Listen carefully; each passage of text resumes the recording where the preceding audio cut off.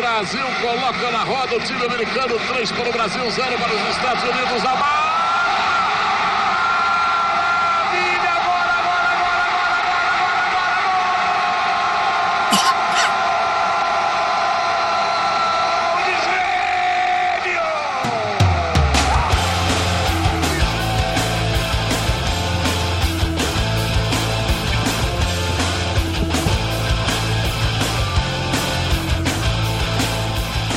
And welcome to episode number 29 of the Sportscasters. It is July 5th, 2011. My name is Steve Bennett. One day after the country celebrated its independence. Don, did you have a good 4th of July? Yeah, not bad at all. Very busy. That's my co-host, Don Russ. Of course, my name is Steve Bennett. We got a great show lined up for you today. AJ Delirio from Deadspin.com, an interview we've been chasing, I would say, about from the start. Finally hooked up with AJ last week, and he's going to be on the show in a little bit. Also, later in the show, we have an interview with Mike Harrington, one of the best columnists Buffalo has to offer. He writes for the Buffalo News. And, Don, you know why he's been on our radar for a long time? That's because our buddy Rich Deitch loves him so much. Yeah. Richard Deitch just loves this guy. Always, it's high praise. Always talks about him, so he'll be on the show a little bit later. All right, let's do 3 things. Let's play a game, all right? Count of 3. 1. Alrighty. I'll kick it off. 2. The oil patterns on a PBA lane are very, very difficult. 3. I might be able to beat Jamarcus Russell at quarterback. This is the funnest night ever! Did we just become best friends? Yep! Now let's move on to other business. All right, special edition of 3 Things today. A little bit of a backstory. A couple of weeks ago when we had Tim Graham on, I decided I would find a Buffalo Bills message board, let them know that Tim Graham was on and that we talked about the Bills on the show. As it often is when I report about the sportscasters on message boards, it was accepted with kind of mixed feelings. Some people think you're spamming. They don't want you to bother them. They don't think there's enough Bills on the podcast for it to be relevant. And then other people are nice. And one of the nice people was a guy who goes by Spiked Lemonade on BuffaloRange.com. I'll give them a plug. BuffaloRange.com was the website. And he's going to go by Spike here on the Sportscasters, and he's going to join us for 3 things. How you doing today, Spike? Good. How you guys doing? All right, Great. First question for you before we get to 3 things. What was your reaction when you first read the thread that I started on BuffaloRange.com? Well, you saw my reply. I'm pretty positive about it, but I mean, you're just... You know, you want to talk sports. How can anything go wrong with talking sports? I think what you found was some of the individuals who were not reaching you or not accepting you had other issues that week. You know, they were a little perturbed by the new uniforms for the Buffalo Bills. They wanted a certain blue with a certain color. And, of course, my comment was they can wear potato sacks. I don't care. Just win. Just play. How about they just get on the field first? Yeah, well, I'm telling you, some of these guys... you know, it's need to be tested harmonial balance is what they are, because it's they're just all shook up about how it's going to look, how the uniform's going to look, as if it's going to make a difference. All right, well, it is 3 things. The way we do it is it's a springboard to talk about 3 to 6 to this week 9 different areas of sports. So Don's going to kick us off with his first thing. All right, my first thing this week is my team is finally cheating with the rest of the league, and I couldn't be happier. The Sabres signed Christian Ehrhoff to a very fishy-smelling contract. Mm-hmm. I love that they're involved in this type of thing. I don't think it bodes overly well for the league as a whole, but if other teams are going to do it, it was started with guys like Pronger, guys like Kovalchuk, that they had to write countless number of contracts before they finally got it right, and the Sabres are going to do it with Ehrhoff, and I'm glad that we're players in the league finally. Yeah, and that's something we'll talk about with Mike Harrington later. It's just about how awesome it is to be buyers and not have to wait for July 1st for your team to get just gutted by the rest of the league. And one thing I'll say about that contract, is it's going to make for a pretty awesome trivia question next year when someone asks you to name the top five highest paid players in the league, because Christian Ehrhoff is going to be about number 3 with his $10 million that he's going to make next year. And the contract is obviously going to get cheaper as it goes along. It's front-loaded. It's a 10-year deal.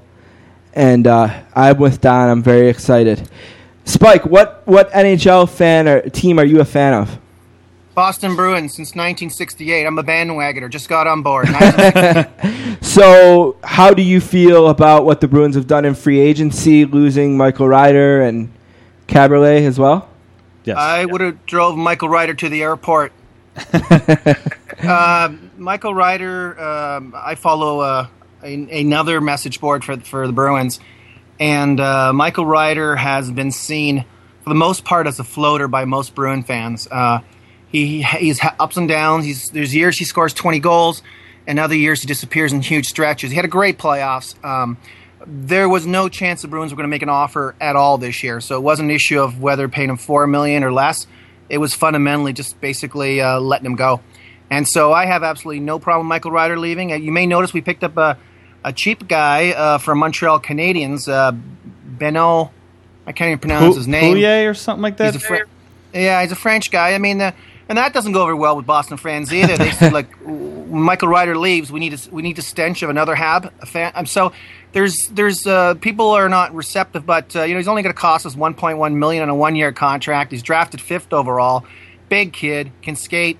Either he does well this year or he doesn't. But I mean, that was our only foray into free agency. We didn't have to worry about free agency because we had a great NHL draft. Now, we made predictions, and as it sounds like it doesn't matter because Brad Richards seemed like he knew where he was going to begin with. But my prediction was was that I thought Boston might make a big run at him. They had a little bit of cap room. They have something of a need at center with Savard's injury history and future in somewhat of question. Are you surprised they didn't make a run? I mean, like I said, not that it would have mattered. It looks like he had his bags packed, ready to go to the Rangers anyway. No, none at all. There was no talk about Brad Richards. Very little talk. The Bruins are very deep in center. Savard, I do not expect to play hockey again in the NHL, so he's gone. And so we're at $16 million under the cap without even counting that. We're a very well-positioned team right now for a team that won the Stanley Cup. Brad Richards doesn't fit. A lot of people don't think Krejci is a number one center in the NHL, and you have to understand the Bruins system. There will never be a goal scorer who scores 35 goals in Boston. It's very, very unlikely. Maybe Seguin, but it's a system that is very responsible for defensive responsibility. So it's not going to happen. The second centerman is Bergeron. Nothing wrong with him. No, right.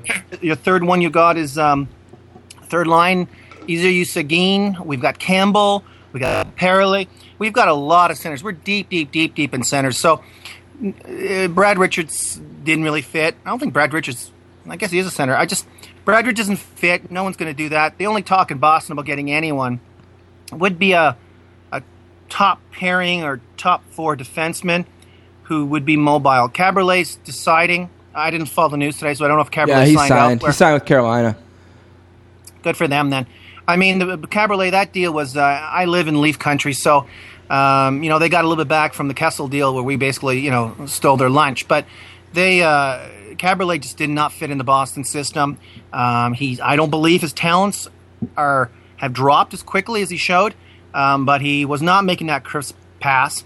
We knew he was weak in his own zone. He wasn't going to be able to be a shutdown defenseman. And we knew he wasn't going to shoot the puck on the power play or elsewhere. I mean, it's sad to see that guy skate around half the team in the other zone and then not shoot the puck.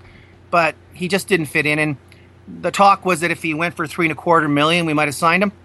And I don't know, what did he get? He got a little bit more than that. It was a 4-year deal, I believe. It went for $4 million plus. $4 million plus. Might have been 3 years. I wish them the best. That's not a $4 million player, and it's not also a player you would want to sign for 4 years. So no big deal, but now we need maybe a puck-moving defenseman. We got lucky. Dougie Hamilton, some people thought was the best defenseman in the NHL draft, other than Larson, dropped to us at ninth from the Leaf pick. And I can tell you, I'm doing the Dougie dance still. That was huge for us. And the Russian kid that we picked up in the second round is the youngest player to be drafted this year. Played as a rookie for Windsor. And you will hear their names, and Spooner, who plays for the Kingston Rangers.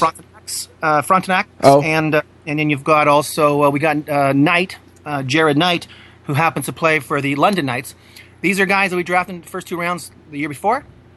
We've got a lot of talent coming online. We're going to be a younger team, a faster team, a team that can score goals. And people laugh at me, but they don't appreciate this is the beginning of a dynasty. And you can't get a dynasty per se in the NHL these days, meaning a number in a row. But I'm saying we're going to get 3 Stanley Cups in 5 years. Wow. Bold. Yeah. All right, my first thing. The NFL has been working the last couple days, today and tomorrow. And what they're doing, which they haven't done yet, is they're finally putting together something that the sides can vote on. And the word on ESPN.com today is that the NFL and the NFL players resume talks Tuesdays. They're in New York.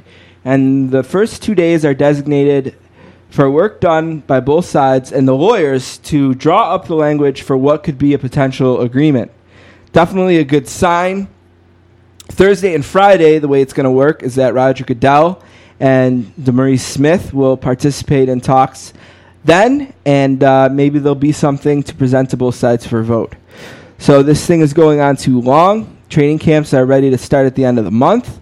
There's supposed to be a game on August 7th between the Bears and the Rams to celebrate the Hall of Fame, as we do every year, and to be sad to have a Hall of Fame induction without a Hall of Fame game.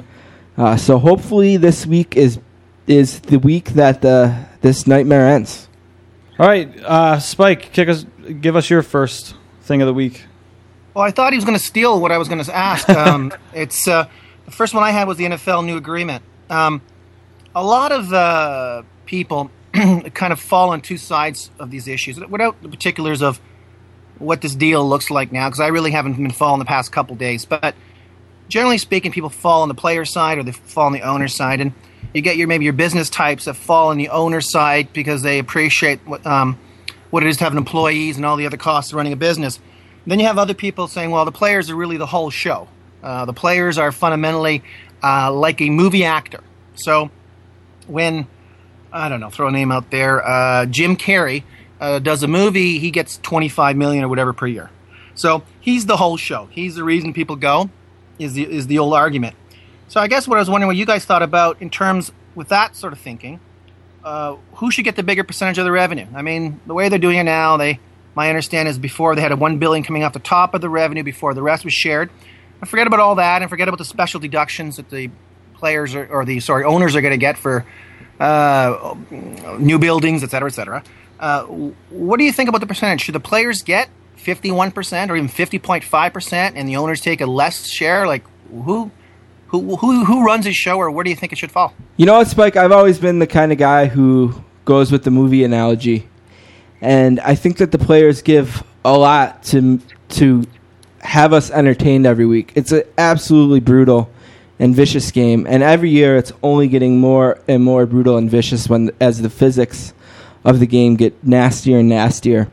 And every time I see a Real Sports about Earl Campbell not being able to walk, I kind of cringe and think, this guy deserved more. And I think that the players that play now, I think there's a bit of a misconception. Sure, there's guys like Peyton Manning and Drew Brees and Tom Brady who are going to make a ton of money being football players.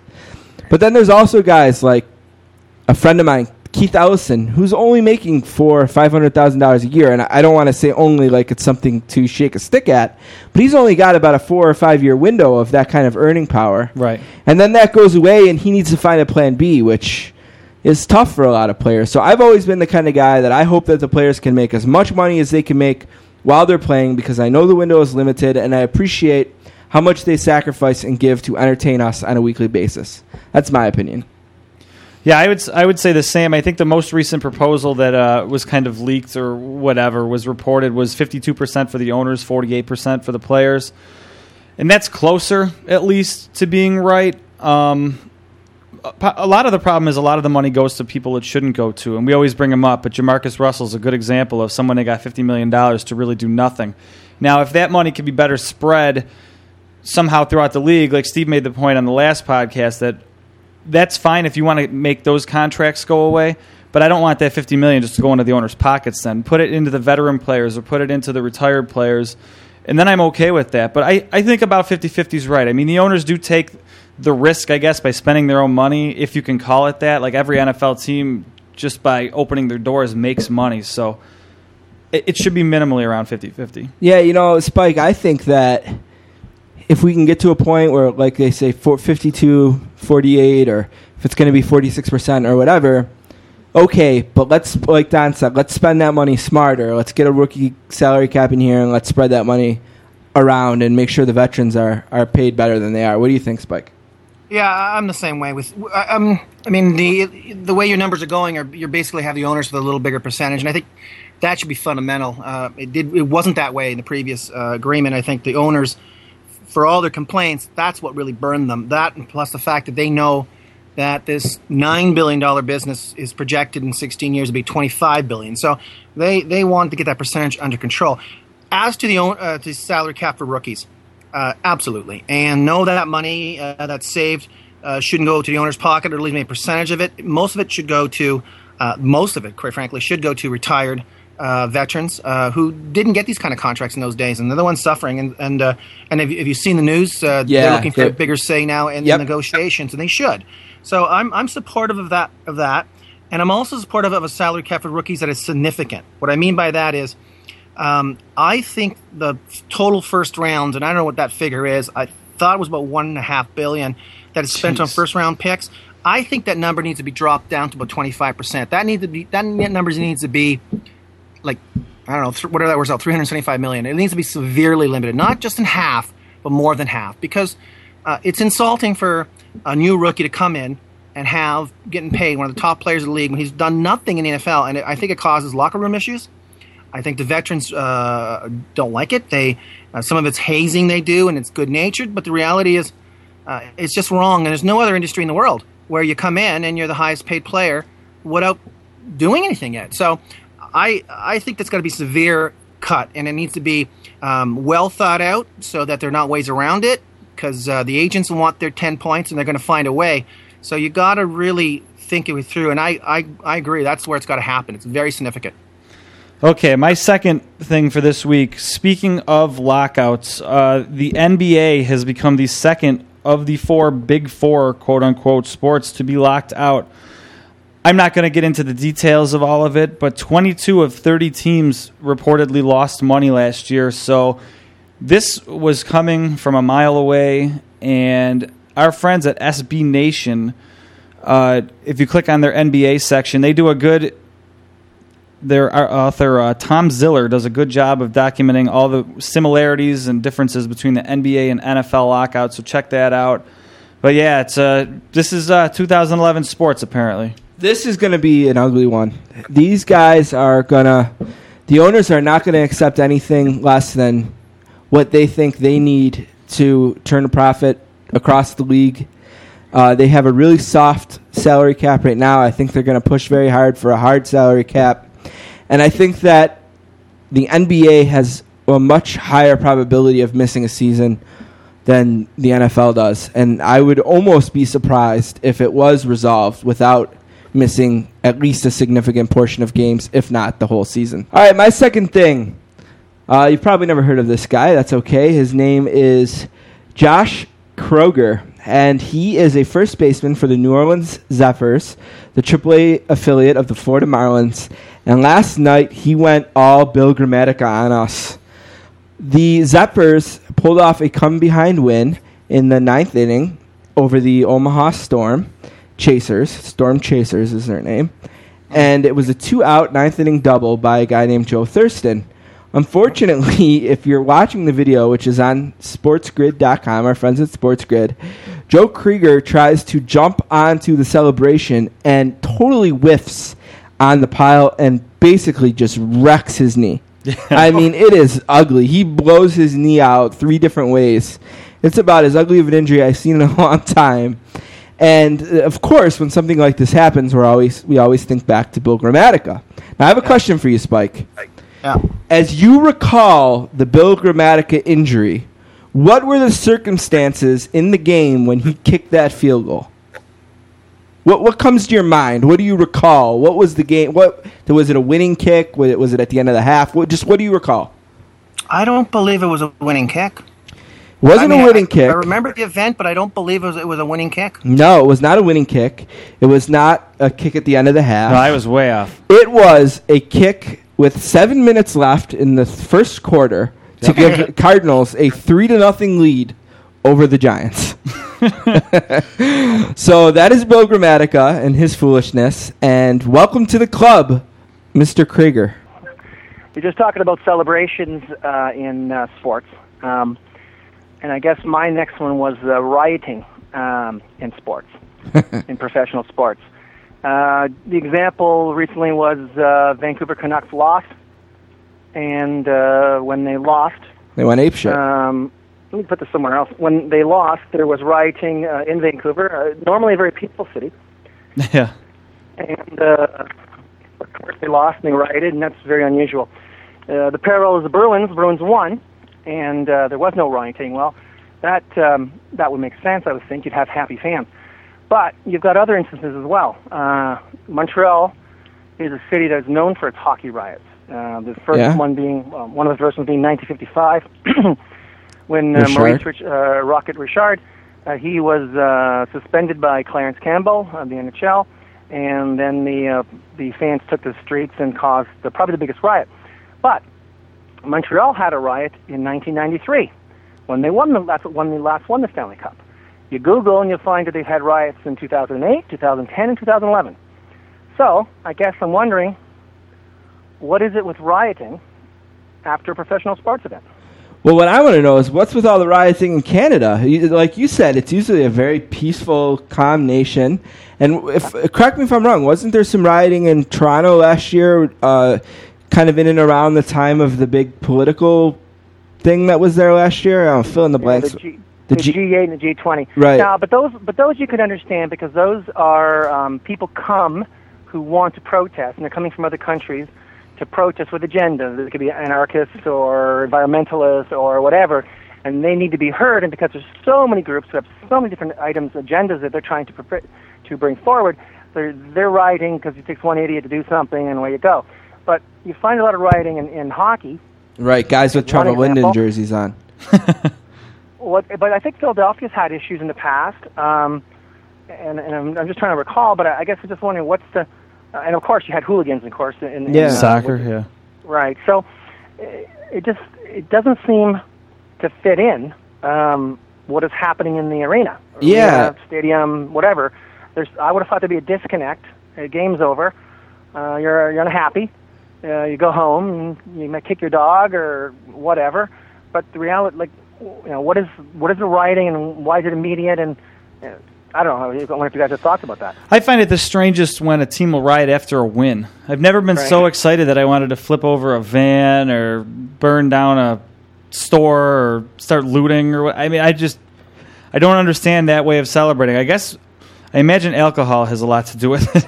Yeah, and no question. I think rioting is basically trending away from the winners towards the losers. As he said, there was no riot in Boston this time. Right. When the Saints won the Super Bowl, there was actually even a 4 or 5 day loss of homicide in a city with many homicides since Katrina.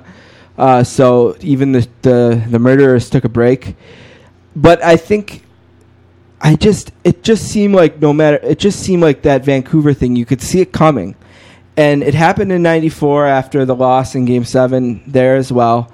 And it just feels like, I don't know, people wanted to be videotaped throwing rocks at the police and breaking windows. And we talked about it a little last week, and it's very, very strange to us as huge sports fans, willing enough to sacrifice our time and effort and money to put on this podcast. But I'd never considered a riot. No, not at all. Vancouver is one of the more peaceful places. Yeah, that's what I heard. Very strange. Known for being sort of the best marijuana in North America. Right. And you would think they'd be mellow. That's right. My third thing this week, we're talking about rioting and lockouts and controversy in general. Well, there's controversy in the world of competitive eating. Mm-hmm. Joey Chestnut is the champion again, having eaten 62 hot dogs. Gross. Right. Meanwhile, down the street somewhere, or I don't know exactly how close he was, but Kobayashi, supposedly, reportedly, via video conference of some sort, ate 69 hot dogs in the same span, which would set a record. He was at a bar on the roof of a bar on 200 or called 235th, and he's not in the event because for the second straight season he's been locked out because of a contract dispute.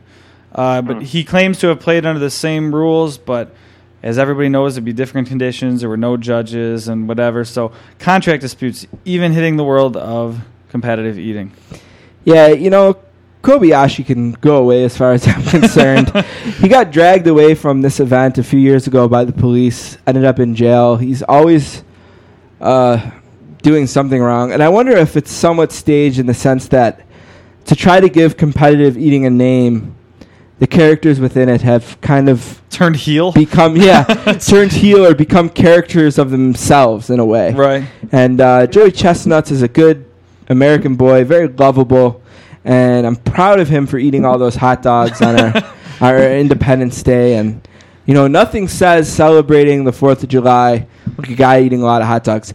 Spike, on July 1st. I did some research into this yesterday. Yeah. It turns out.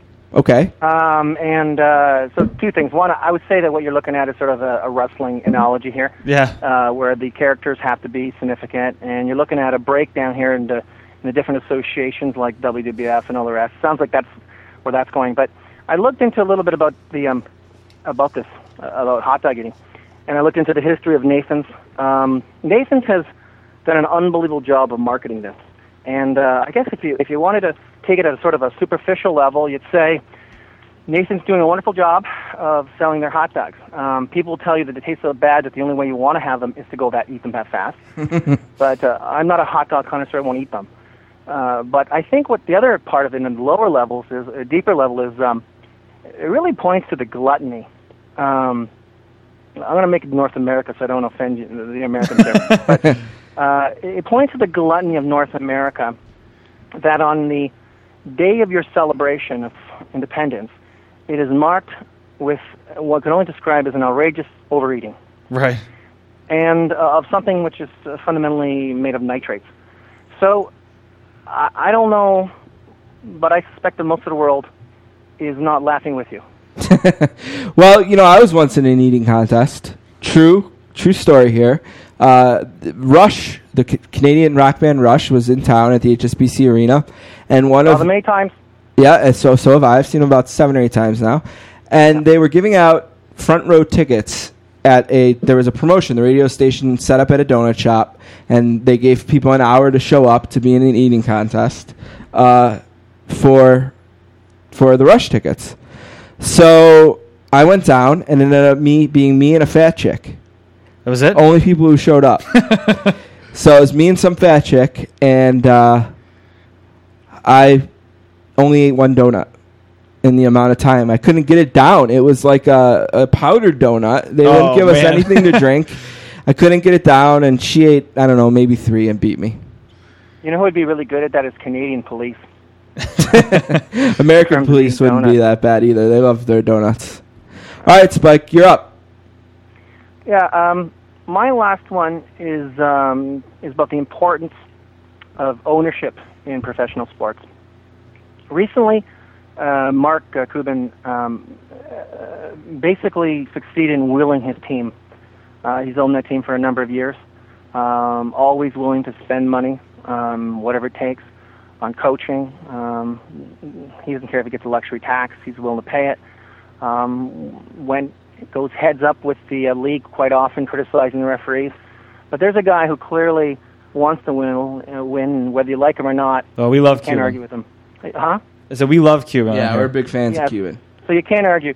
So that's one example. Then you look at the Boston Bruins as another example.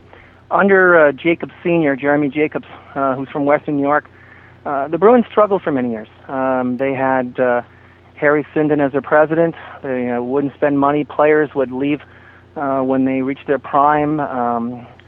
Then they'd hire a coach. There was a reason that we didn't win the Cup since '72 till this year. His son comes in, Jacobs Jr. Yep. And in a mere 3 or 4 years, he's got them on the right track, and I'm saying dynasty. So the final example, and I believe you guys talked about this last week, is talk about the contrast between Al Davis and Ralph Wilson, and I didn't bring it up because that's a Buffalo Bill issue. I've got a thread going now on that site you mentioned. Yep, BuffaloRange.com. Where I basically contrast the two, and because Buffalo Bill fans will typically say the worst owner in the NFL is Al Davis, and I say to them it's not even close. It's Ralph Wilson, and you go with Super Bowls, first category. Al's got 3, Ralph 0. You go to issues of when they got into the Hall of Fame. 1992 for Al. For Al, and Ralph only got in 2008 or 9. Right? Yep. You go and look at football backgrounds other than owning. You've got Al, who basically was an O-line coach in colleges, worked his way to coaching in the NFL level, and is truly a general manager. You may argue he's not a good general manager of Oakland right now, but he knows his football. Ralph's background, 0. And then you go to the final issue, which for a lot of Buffalo Bills fans is the issue of ownership and succession. And what you have is Al is in a partnership. He did own 2/3 of the team, sold a 10% stake a couple of years ago for $150 million, and his son is already being involved, but it's a partnership, and there's no talk in Oakland about what happens when Al dies. Well, and we're not that way. In Buffalo, we have an owner who bought a team 51 years ago, for $25,000 with no football background. It is now worth up and down anywhere between, depends whose numbers you take, Forbes numbers, whatever, 900 million to $1 billion. Right. He doesn't own the stadium. It's provided to him by the county, subsidized. He didn't put any money into that. He has no debt related to it. We don't know what happens when Ralph dies. Ralph has said in an interview in 2007 in the summer that when he dies, it'll go to his estate, and his estate will sell it, and it'll be an auction. It doesn't necessarily have to go to the highest bidder, but Ralph can't control that from the grave. He has said that his family will not be involved. He could have sold a percentage of that previously. Al did it. Al sold a percentage.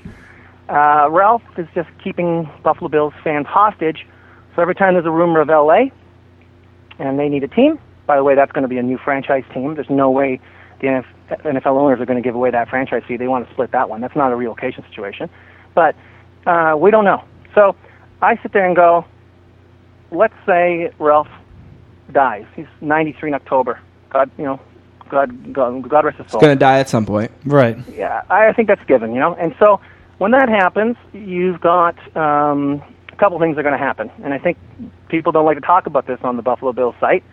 They want to presume Ralph's going to live forever. Nope. That sounds like a disco song, doesn't it? Anyways, what's going to happen is the state's going to sell it. And I believe the only way that team stays there for a period of time is that the NFL steps in and says, this is not good for the NFL shield to allow this team to relocate. We're going to, because remember, the NFL owners are the ones who have to approve any relocation by majority vote, or I think it's supermajority vote.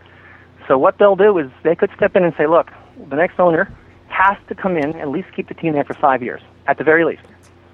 And that's the only hope. But then again, this is back to leadership. I have one more hope for you. What's that? Terry Pagula. Yeah, well, he's very rich. He's got money. Yeah, he's very rich. Necessarily put it in that thing, eh? Yeah, he's very rich. He's rich enough to own an NFL team and an NHL team for sure. He seems to do it, at least with his NHL team, he seems to do it more as a fan than as a businessman. He's not afraid to spend money. I don't think he's that concerned. He did say when he bought the Sabres that if he wanted to make money, he'd drill an oil well. So he's a potential savior for the Bills, and it'd be nice if Ralph set up a plan. I'm not a big Bills fan. I'm not a fan at all, but I am a fan of Buffalo the Bills having an NFL team. I'm a fan of Buffalo. It makes us a more legitimate city. And I do worry, like Spike, like you do, that the lack of a plan will result in the team not being here in the long term, even more so than worries about the CBA or anything like that. I think if it does go to auction, it's almost like, anything could happen. Right. Well, again, it's just like you remember when Basil tried to buy the Phoenix team in hockey and bring it up here. That wasn't enough to do it. You still had to get the NHL owner's approval, and Bettman stopped it. So the NFL can at least slow down the process or say it has to be local. But there's talk by fans who have a lot of hope in Buffalo that Ralph must have a succession plan. There's no way Ralph would leave us without a succession plan. If Ralph had a succession plan which involved him keeping the team after his death, do you don't think that Ralph Wilson would announce it now and be carried on his shoulders and by the loyalty? Like, he has no plan, and his plan is to die. That's the plan.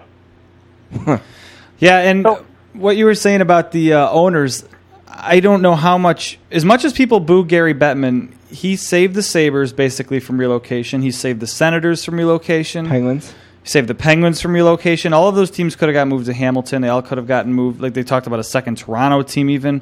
I don't know that I have the same faith in the NFL caring about poor little Buffalo. Although Goodell is from Western New York. Well, yeah. It has ties to the area. So but the issue is where does the team go? If L.A., the NFL is willing to put money up to help build that stadium. They already did that. Right. So in the L.A. Franchise, the NFL wants a big franchise fee. They're not just doing it because it's the blank size market for TV market. They want a chunk of that franchise fee. They're not going to get that on relocation. So Buffalo ain't going there. Now, so if you start thinking about where you could move this team, and Jacksonville is actually a worse situation. Their attendance is terrible. Yeah. Where are you going to? I don't think Toronto. I mean, I think that's been a failure. Toronto, yeah. That experiment was a failure. Bust. I remember when those tickets were available in 2008. It was basically you needed a mortgage. You had to buy all 8 tickets, at least 2 tickets. 3 were preseason, 5 were regular season. The cost was outrageous. It was like almost $500 a ticket. It's not a good experience in there. The Rogers Center, the old Skydome they used to call it, is not built there. I went to one preseason game. I drank beer for the whole second half. I couldn't stand it. There's not interest. And the other thing about Toronto is if they get an NFL team, they want their own team. They see themselves as a major league city. Toronto Blue Jays, Toronto Maple Leafs, Toronto Raptors. They don't want no Buffalo Bills. They look down at Buffalo. That's the reality of it. So, and it's just not going to. And finally, and I was telling you about the corporate and how what Toronto's all about is corporate clients entertaining them.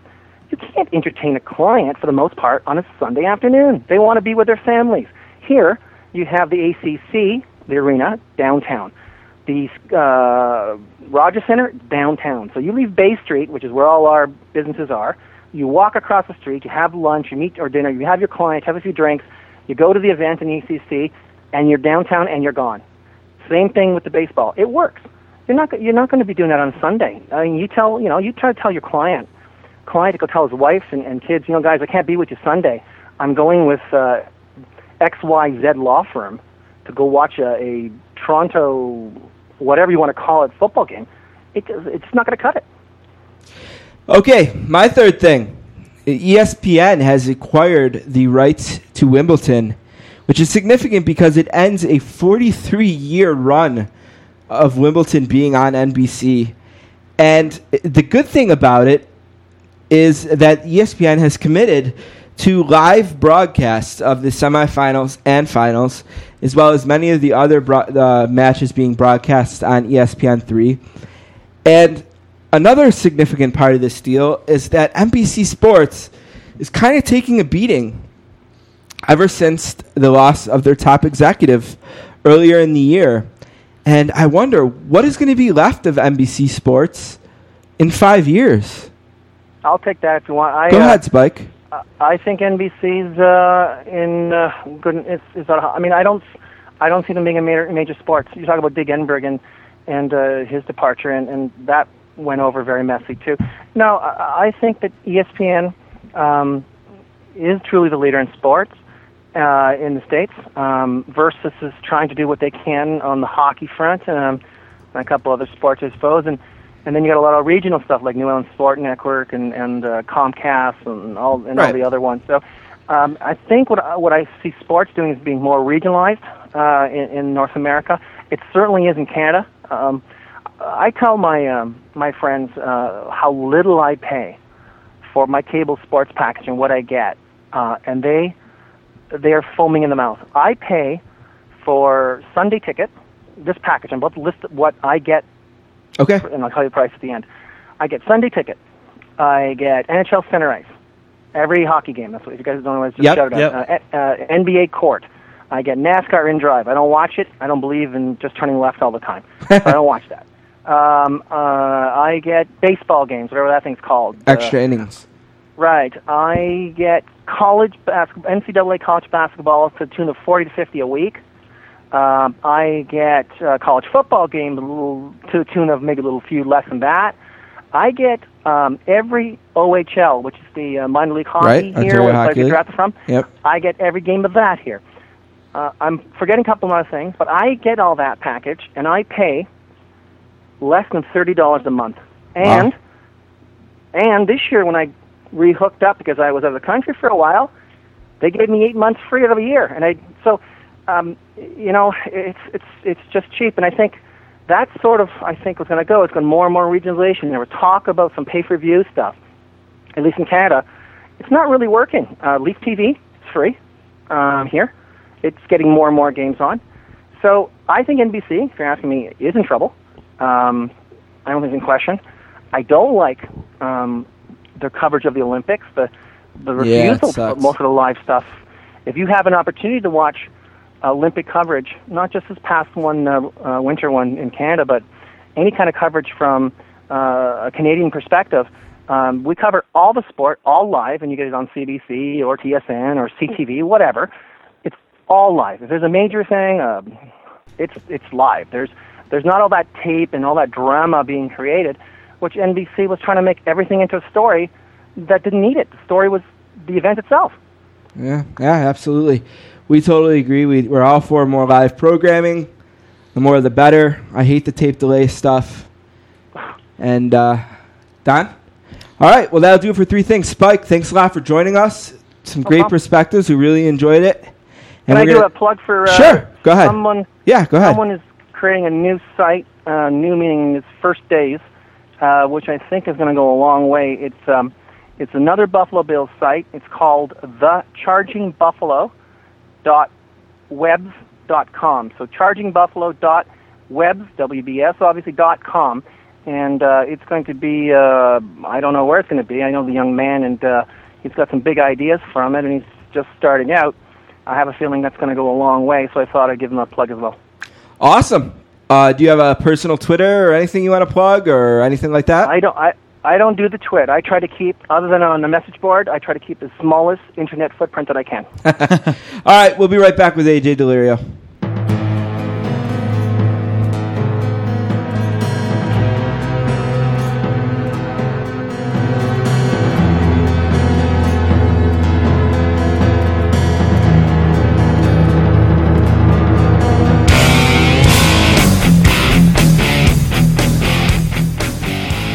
Our next guest is from Churchville, Pennsylvania, and is a 1997 graduate of LaSalle University. He has written for Maxim, Penthouse, the New York Times, the Huffington Post, and was a staff writer at Philadelphia Magazine. He has been profiled by GQ Magazine and was famously called out by a Michigan Wolverines blog that referred to him as an asshole. He is the editor-in-chief of the popular sports blog Deadspin, a site with over 2 million unique users a year. A warm sportscaster's welcome to AJ Delirio. How are you doing today, AJ? Good. How are you? Just one minor correction. I believe I graduated in 1996 and a half, actually. Oh, all right. So we'll have to get on the LaSalle University famous alumnus page there.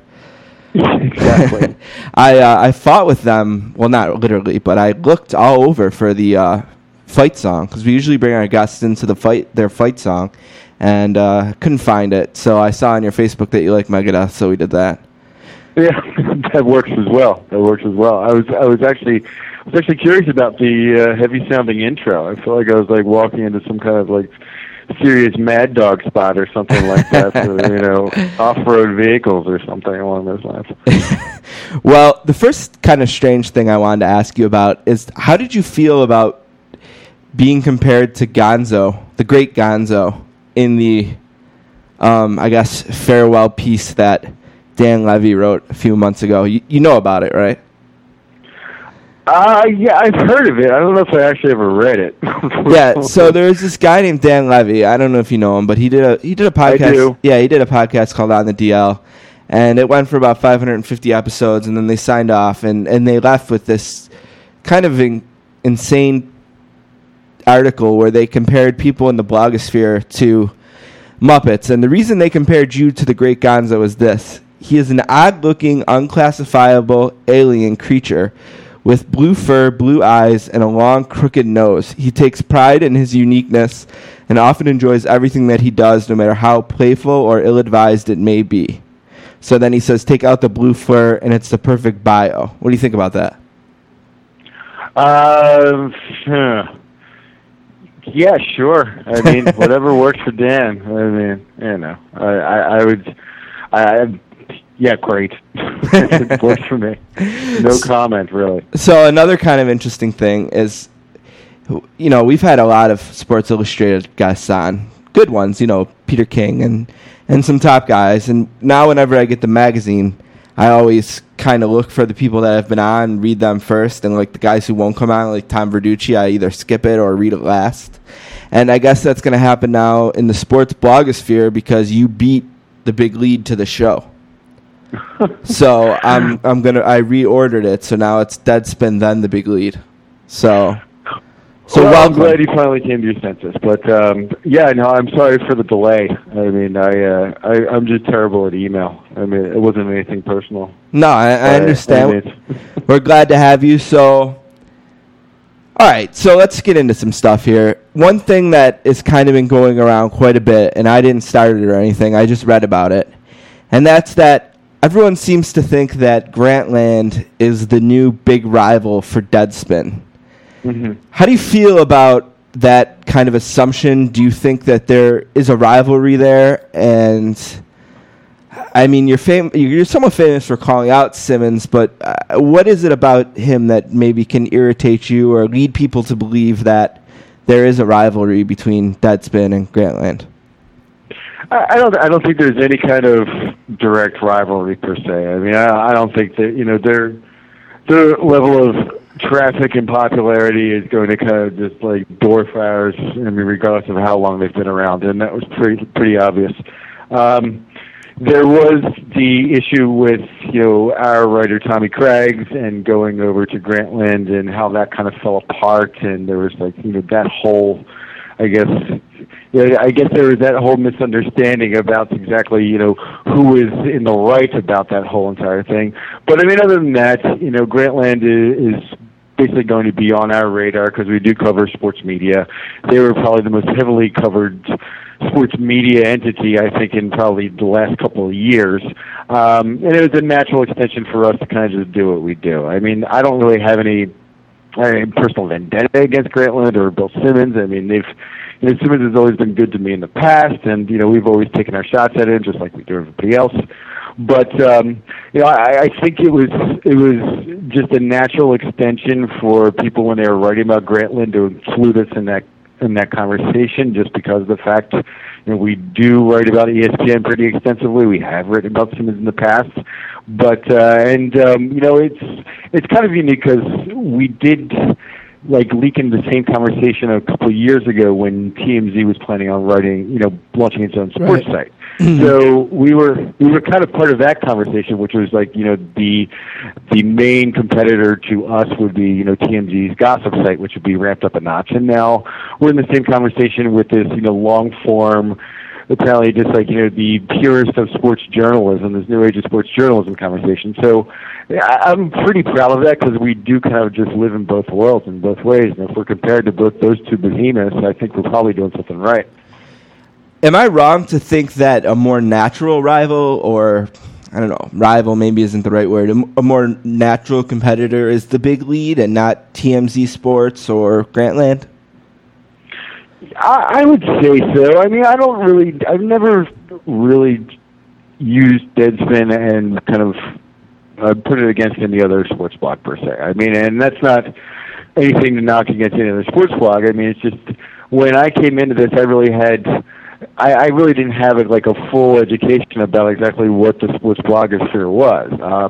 I'd always been a contributor to Deadspin, but I mean, it wasn't anything that I followed extensively in terms of just like, who the major players were and who was successful and whatnot.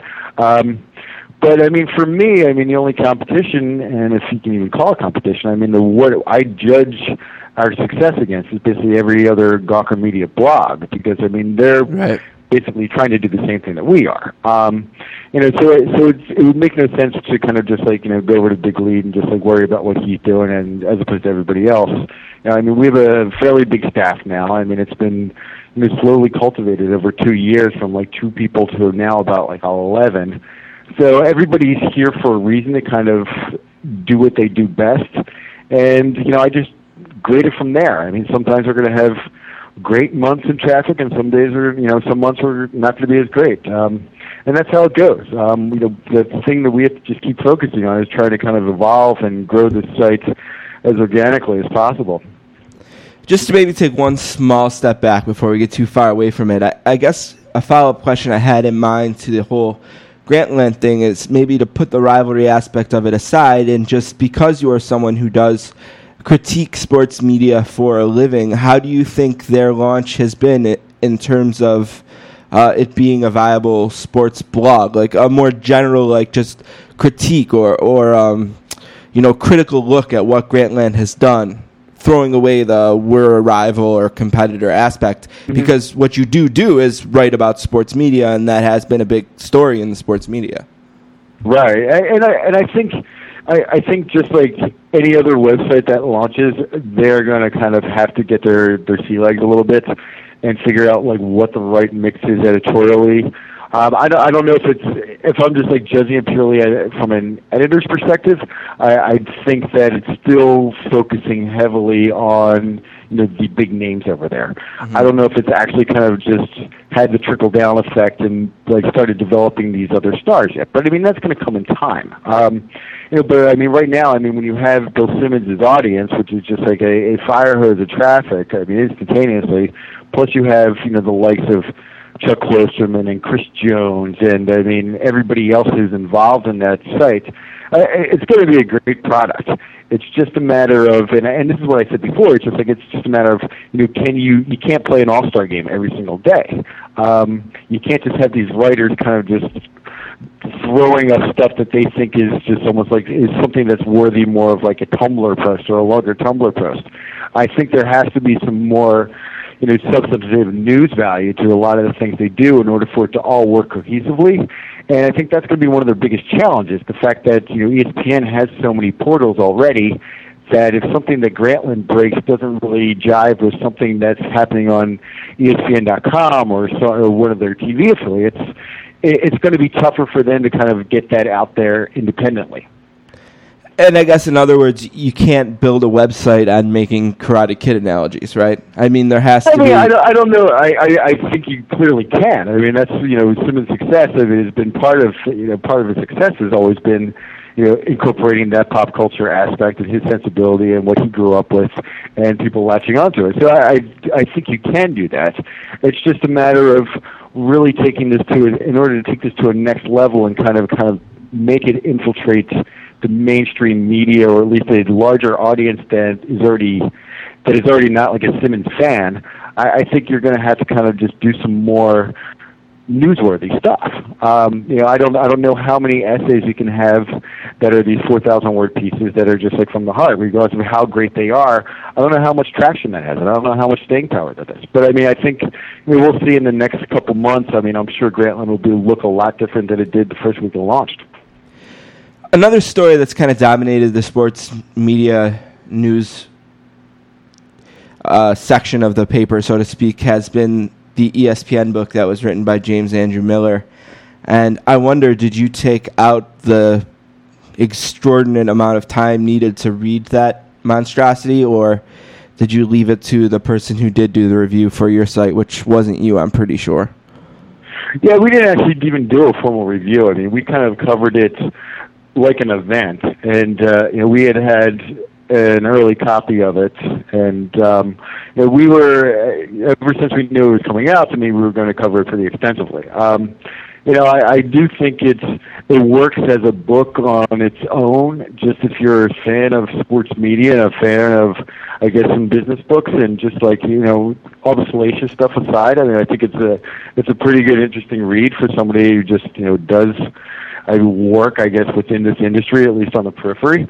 But as a whole, I mean, I think it's one of these books that'll probably have a lot more staying power than we realize at this point, because I do think it picks apart some of just how ESPN built its empire, and shined a light on some things that I think many people who may be just viewers of the cable channel, I mean, didn't realize how much work was actually put into it, and the egos behind all of it. It's not surprising to somebody like me, but I think for a general audience who kind of consumes ESPN on a regular basis, I mean, I think they'll be a little fascinated to know just how inflated some of these guys have become in terms of just their success. How would the book have been different if Deadspin would have wrote it? Well, it's kind of tough. I mean, we've obviously since the inception and since Leach has been, was editor-in-chief. I mean, we've always covered ESPN like a soap opera in its own way. So I'm sure it would have been a little more focused on that as opposed to just the business side of it. But overall, I mean, I think there was some stuff that worked, even though it didn't involve any kind of sexual harassment suits. It could have worked for us. So I mean, for me, I think we probably would have focused a little more on the more current stuff. I mean, and they did devote a lot to the last 5 years of ESPN. But I mean, clearly, if there was stuff that we were involved in heavily and we covered heavily, we'd probably devote a little more time to that in the book. Right, and there was, I think, a section where he did report on a party that you were invited to, and you declined the invitation and sent someone else. Was that accurately reported? Yeah, that was. I mean, that was a couple of years ago, and it was not really done as a slight. I mean, I did end up going to Bristol. I just didn't stay for the whole 3-day extravaganza. And it wasn't. It was just I didn't know exactly what to report on while I was there, and I felt a little uncomfortable, kind of being there with the under the guise that this is a PR event, and this is something that was put on to kind of praise ESPN. So I mean, we had already done the extensive look at me, I'm going to Bristol kind of stories before. So I thought it would be better to give like a 21-year-old female intern with no sports writing experience whatsoever to kind of throw her into the mix and see what happens. And in the book, they kind of paint this picture of her as maybe a 13-year-old girl meeting Justin Bieber or something. Was that fair? I don't know if it was entirely fair, but I mean, listen. I mean, she was a little starstruck and a little over her head in terms of the stuff that she was, kind of forced to cover in a lot of ways. But it worked out for us, and obviously it was enough of an interesting anecdote for Jim Miller and Tom Shales to include in the book. Let's shift gears a little bit and talk more about Deadspin specifically. Now, everybody knows that you paid some X amount of dollars to get the Brett Favre story a few springs ago. $12,000. $12,000, okay. And that's really not, that is what it is, and probably money well spent. My question is, I was doing some research for the interview, and I stumbled upon a page on Deadspin where people now seem to be emailing you constantly just to try to sell you the stupidest shit. Like, oh, I saw this Dallas Cowboys cheerleader, and she stole a street sign. How much is that worth? And I got a laugh out of the page, and I think you do as well. And that maybe that's part of why you post them. But I'm just wondering, like, has there been a silliest? Has there been a stupidest? Has there been, some outrageous request that it almost blew your mind? There are a lot of things that people try to sell us that are like Facebook messages or Facebook public things, and there's one guy, I believe it was some guy who was trying to sell us a conversation that he had with a recent NFL draft pick who, like, before the draft said that the team that he would least like to play for is X team, but eventually got drafted by that person. got drafted by that team. So this person was trying to sell it to us and, asked for thousands and thousands of dollars. And was very adamant about it and just said, this is going to make a lot of news and blah, blah, blah. But, I was trying to explain to the guy, I was just like, well, it is on Facebook, so I'm sure there are many other people who have already seen it. If it was that newsworthy, I'm sure it'll probably crop up on its own. But, it's just stuff along those lines where people are trying to kind of set a price point on things that we don't really have it for them. And that's why I usually fire back with some ridiculously low and oddball number, which will be like in the $64.37 or something along those lines, and just to go back and forth with them just to gauge how serious they are, even though I'm not willing to really even shell out for it. So we paid for 3 items in the whole entire time I've been at Deadspin. And it's a rarity that we will actually pay for something. It's usually we're paying for something to kind of complete a story, to show some visual evidence of just something that'll substantiate the point. It's never really paying for information of a gossip nature or something along those lines. I guess you wear many hats at Deadspin, and maybe a new hat you now wear is like you're part Chum Lee from the Pawn Stars or something, and you have to kind of convince people that this antique or gem that they think they have really isn't worth what they think it is. Yeah, I have been in those situations where I've actually just kind of steered people to other sites who I think will actually pay more and will pay for stuff like that. I know that sites like World Star Hip Hop and TMZ. You'll pay probably a lot more than we will for certain items. I'm usually trying to be as helpful as possible to people who are trying to sell this stuff. And, I don't want to begrudge them any kind of, capitalistic endeavor just because it's something that we may not be interested in. I guess another question I had, this is something I found interesting. I was doing some research for the interview, and I stumbled upon a very, very nice and well-written profile that GQ magazine wrote about you. I guess my first question is kind of what goes into spending time with a GQ writer? Like, was it a surreal experience to, I don't know if they wine and dine you, but to be kind of in the presence of a GQ writer, kind of like almost reversing roles where you're normally the guy who is looking for the information and trying to write the story, and now here you are walking with this writer for this great men's magazine GQ, and they're trying to find out information. Do you think you were more guarded than the normal person they interview, or do you think that you were maybe even a better interview because you kind of knew what they were looking for and they didn't have to fish for it as much?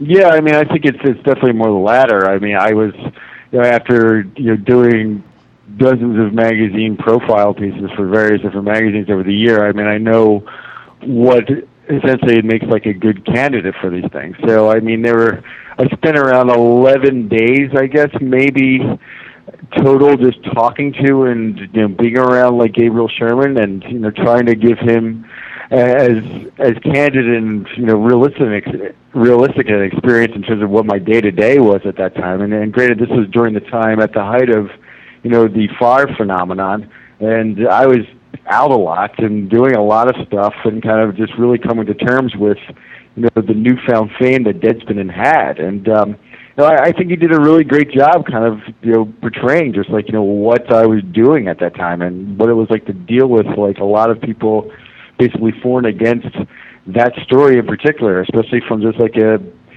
journalistic and ethical perspective. And I think he did a great job. I couldn't be more pleased. It wasn't something that I think my parents were a little disturbed at the fact of how much I was drinking during the time. But other than that, it was he did a great job, and I don't think I could have done it any better given what he had to work with. So the last time Howard Stern was on Rolling Stone, he sent Baba Booey to the newsstand to buy like 5 or 6 copies of the magazine.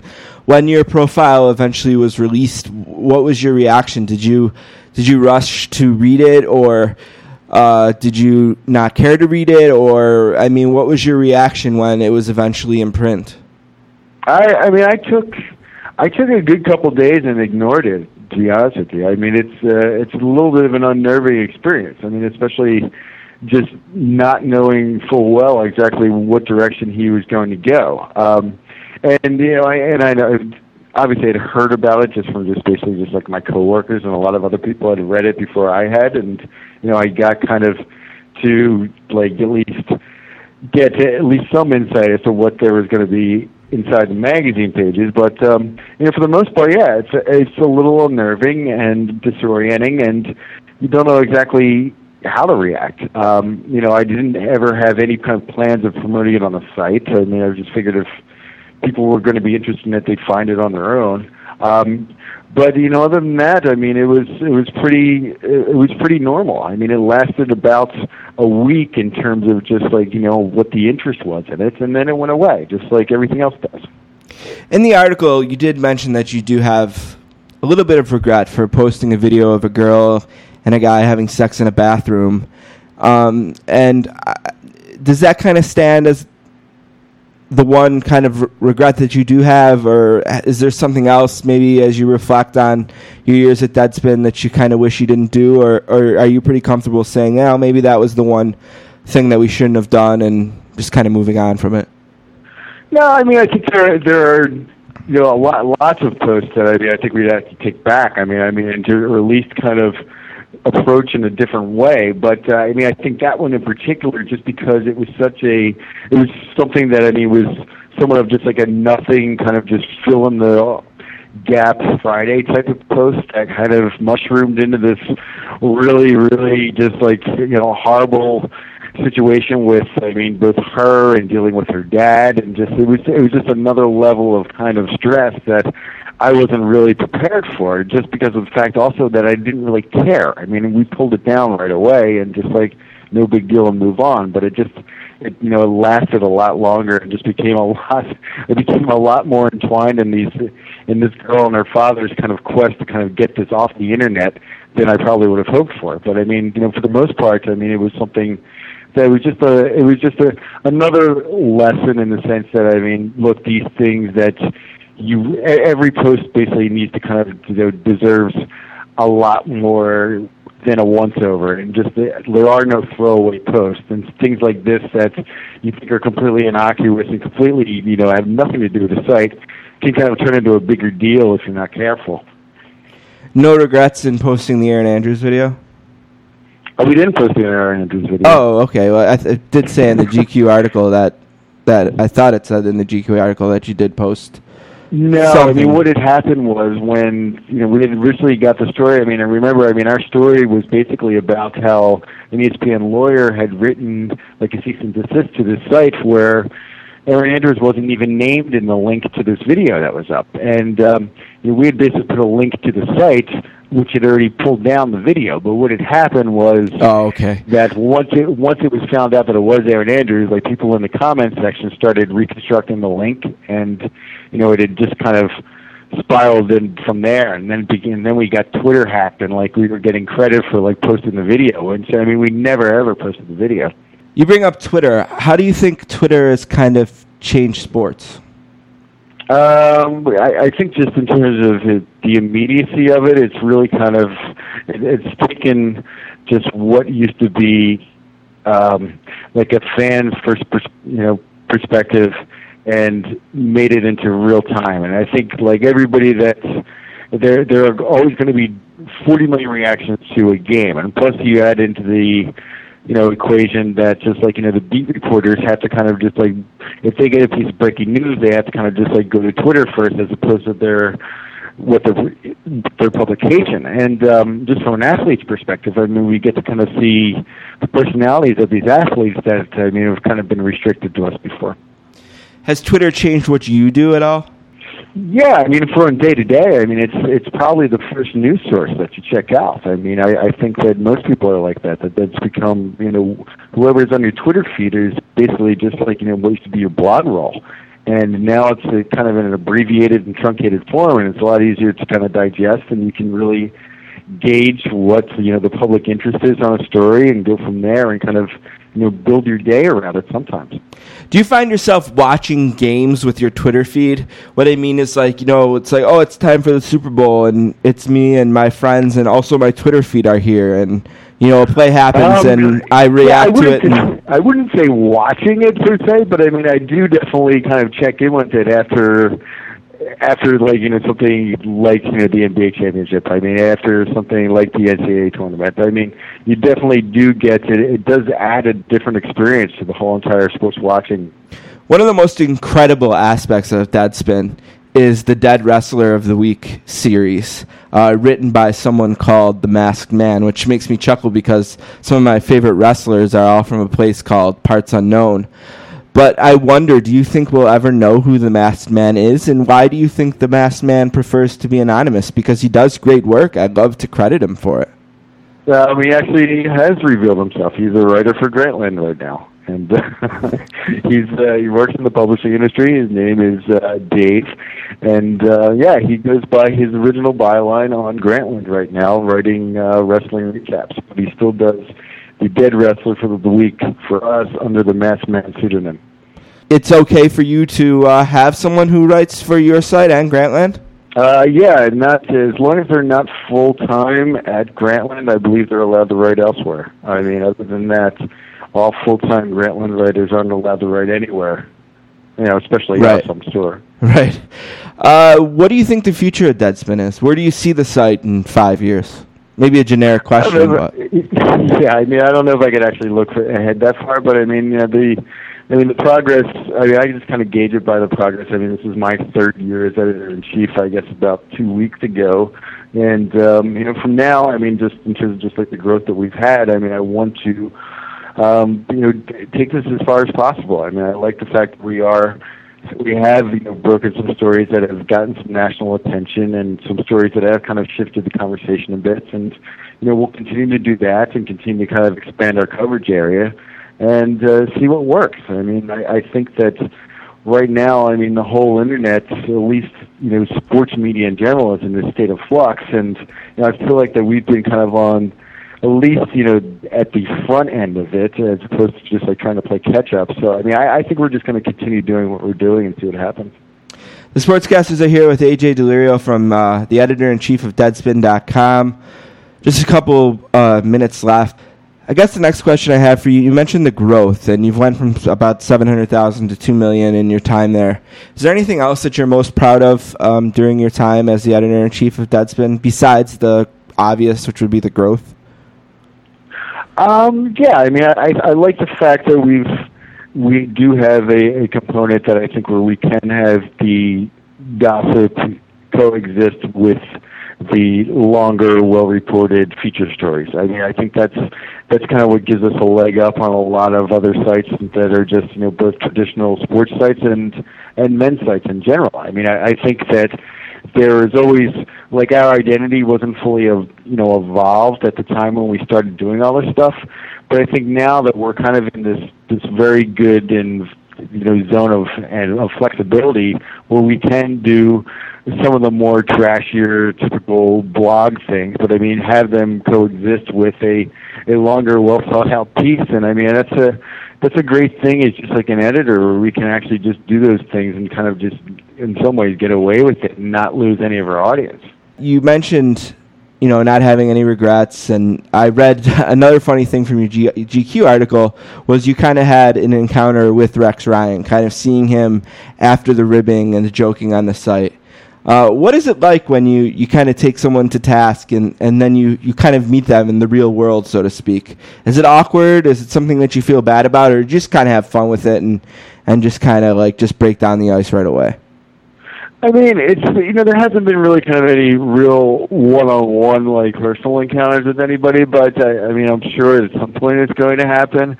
And the reality is, I mean, it's nothing that I don't stand behind that we haven't put on the site. So if someone wants to complain about it in a public forum or take a swing at me, I mean, those are reactions that I don't necessarily want, but I mean, I'm also at the same time not going to kind of just like, well, I'm just doing my job to everything. I mean, people are going to have a visceral reaction. Sometimes it's not going to be a favorable one.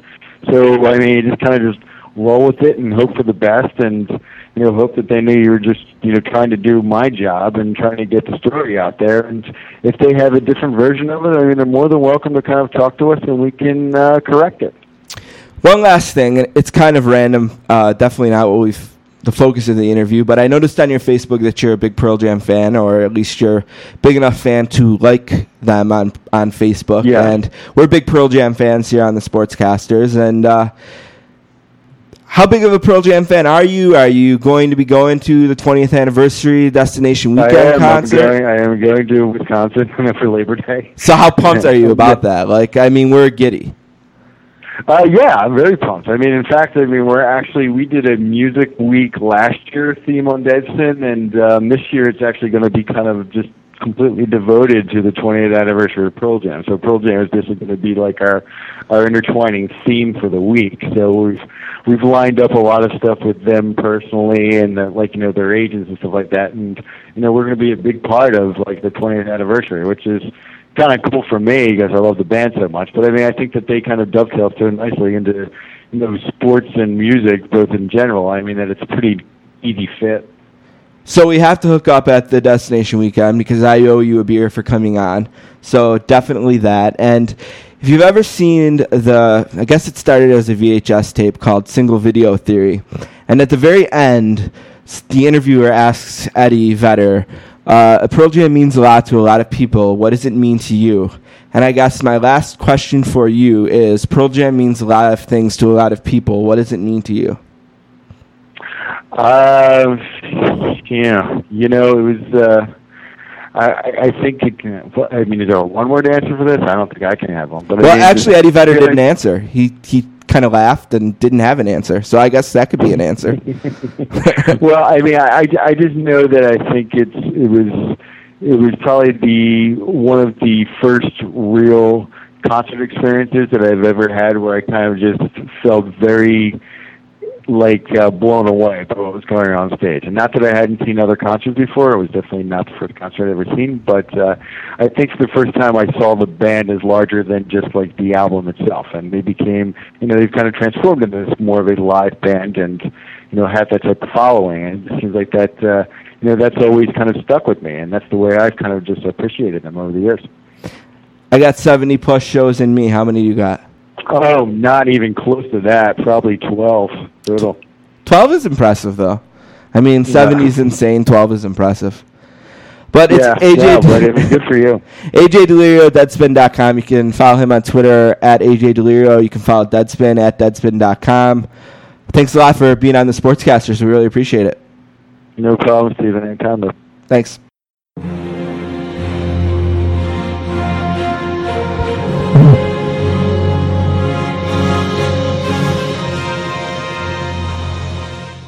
All right, I want to thank AJ Delirio for coming on. That was awesome. Really fun. It's always cool to have a fellow Pearl Jam fanatic on the show. Book Club. Real quick update today. This is basically the last week to read The Last Boy, Mickey Mantle and the End of America's Childhood before Jane Levy is going to be on the show to talk about it. There's no reason that you couldn't read it after the fact, but this is your last chance to read it before she comes on. From what I can tell, the Kindle edition with audio is no longer free. You're going to have to pay $16.99 if you want the Kindle edition. Last week it was free. I hope you took advantage of pretty incredible deal. The hardcover book is $17.06 on Amazon, and the paperback is $11.13. How did they come up with these prices? I have no idea. $11.13. Who knows? And then if you add them to your cart, you'll notice like all week long you'll get updates like, oh, it dropped 3 cents or went up 2 cents. I have no idea. So, all right, Amazon, interesting. But The Last Boy, it's the book of the month. It's by Jane Levy. Jane's going to be on next week to talk about it. I also wanted to mention, if you're a fan of Grantland, which is obviously something we just talked about with AJ, and if you go to Grantland.com and you click on features, you will find that about 4 down or so, Jane Levy has a feature called One Round, which is about her father who was going blind and decided to play one last round of golf. And it's a really incredible essay. And I'd encourage you to check that out as well, because I'm sure we'll be talking to Jane about it. And if you remember a while back when we had Alex Belth on, we talked a little bit about his book that he put together about Yankee Stadium and a bunch of essays of people's experiences at Yankee Stadium. And Jane Levy is also in that. Lasting Yankee Stadium Memories, it's called. And there is a Kindle version, which right now is $2.90, which you can't beat. And it's a really cool book to read because it's just a bunch of essays, so you can read it one at a time. And Jane has a story in there about how her grandma lived really close to Yankee Stadium and how she used to have almost like a double trip to Grandma's house and to Yankee Stadium. And it's pretty cool because she talks about specific games. And one of my 3 things a while back was about an app that you can get called Bennett, which basically has the scores and details from all the baseball games. Right. And you can find the game that Jane Levy was at and, find out her accuracy, which is 100%. And it's just kind of a cool mix of a bunch of things that have been on the show.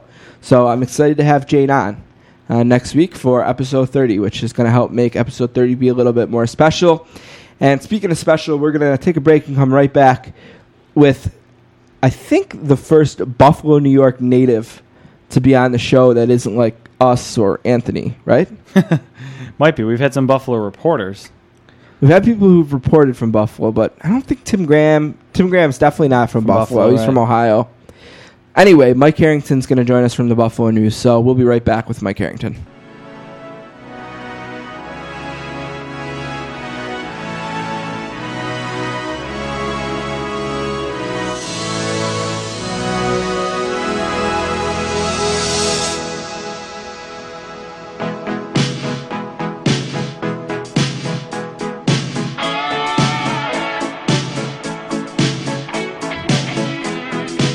Our next guest is from Buffalo, New York, and is a graduate of Canisius College. Currently, he is a columnist for the Buffalo News and has a blog on the newspaper's website called Inside Pitch. A warm sportscaster's welcome to Mike Harrington. How you doing today, Mike? Hey, that's a good musical interlude bringing me in. Very good. Thanks for having me. Just like that. We found that real quick. So, okay, a little bit of a backstory here real quick for you. So we've made good friends over the course of doing this podcast. And one of the friends that we made is a guy named Richard Deitch, who covers TV, basically, and some women's sports, too, women's basketball, for Sports Illustrated and SportsIllustrated.com. And every time he has come on the show, he has asked me a question before he started. Have you had Mike Harrington on yet? Have you had Mike Harrington on yet? And I've had to say no every time so far.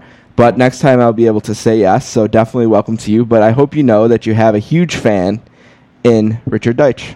Well, I go back both ways with Mr. Deitch. I mean, he is a legend in the local media in terms of coming down from working his way up, coming through UB, and the guy's work ethic is just about second to none. And here he is now at SI.com with a tremendous column called Media Circus, talking about the big media issues of the day in sports. He's done swimsuit issue interviews. He's done women's college basketball Final Fours, and just has made a tremendous name for himself at Sports Illustrated. Somebody people from Buffalo and people at UB should certainly be proud of.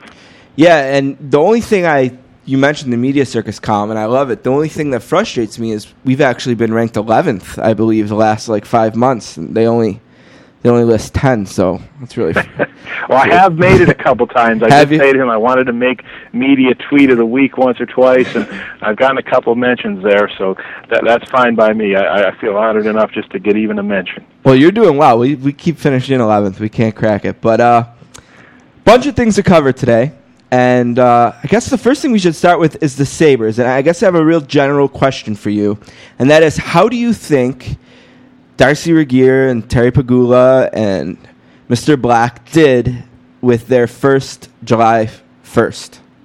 Well, I think it's twofold. The Robin Regier trade is an excellent trade in terms of value. And it's an excellent trade in terms of what they got. They needed a veteran physical defenseman to help this young defense core, which, didn't hold up real well physically in the playoff series. So I love the Robin Regeer trade.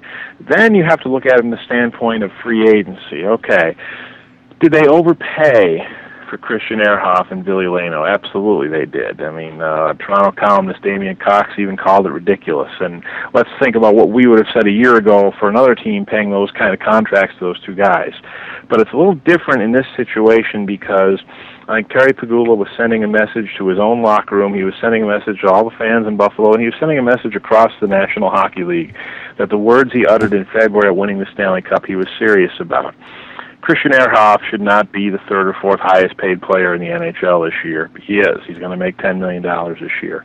But the message his signing sends is a tremendous one. Here's a guy who was in Game 7 of the Finals. He will help the Sabres in the back line. He will be a good addition to the power play. And forevermore, the Buffalo Sabres are major players in the free agent market now, let there be no doubt. And that's what Christian Ehrhoff and Billy Leno did, no matter how they play out their contracts from this point on. Did Billy Leno surprise you as a plan B? Like, did that kind of feel as out of left field as it did for me, just as I kind of watched things unfold? I mean, I thought we would be bigger players, or I thought the Sabres would be bigger players in the Brad Richards thing than they ended up being, obviously not even going up there.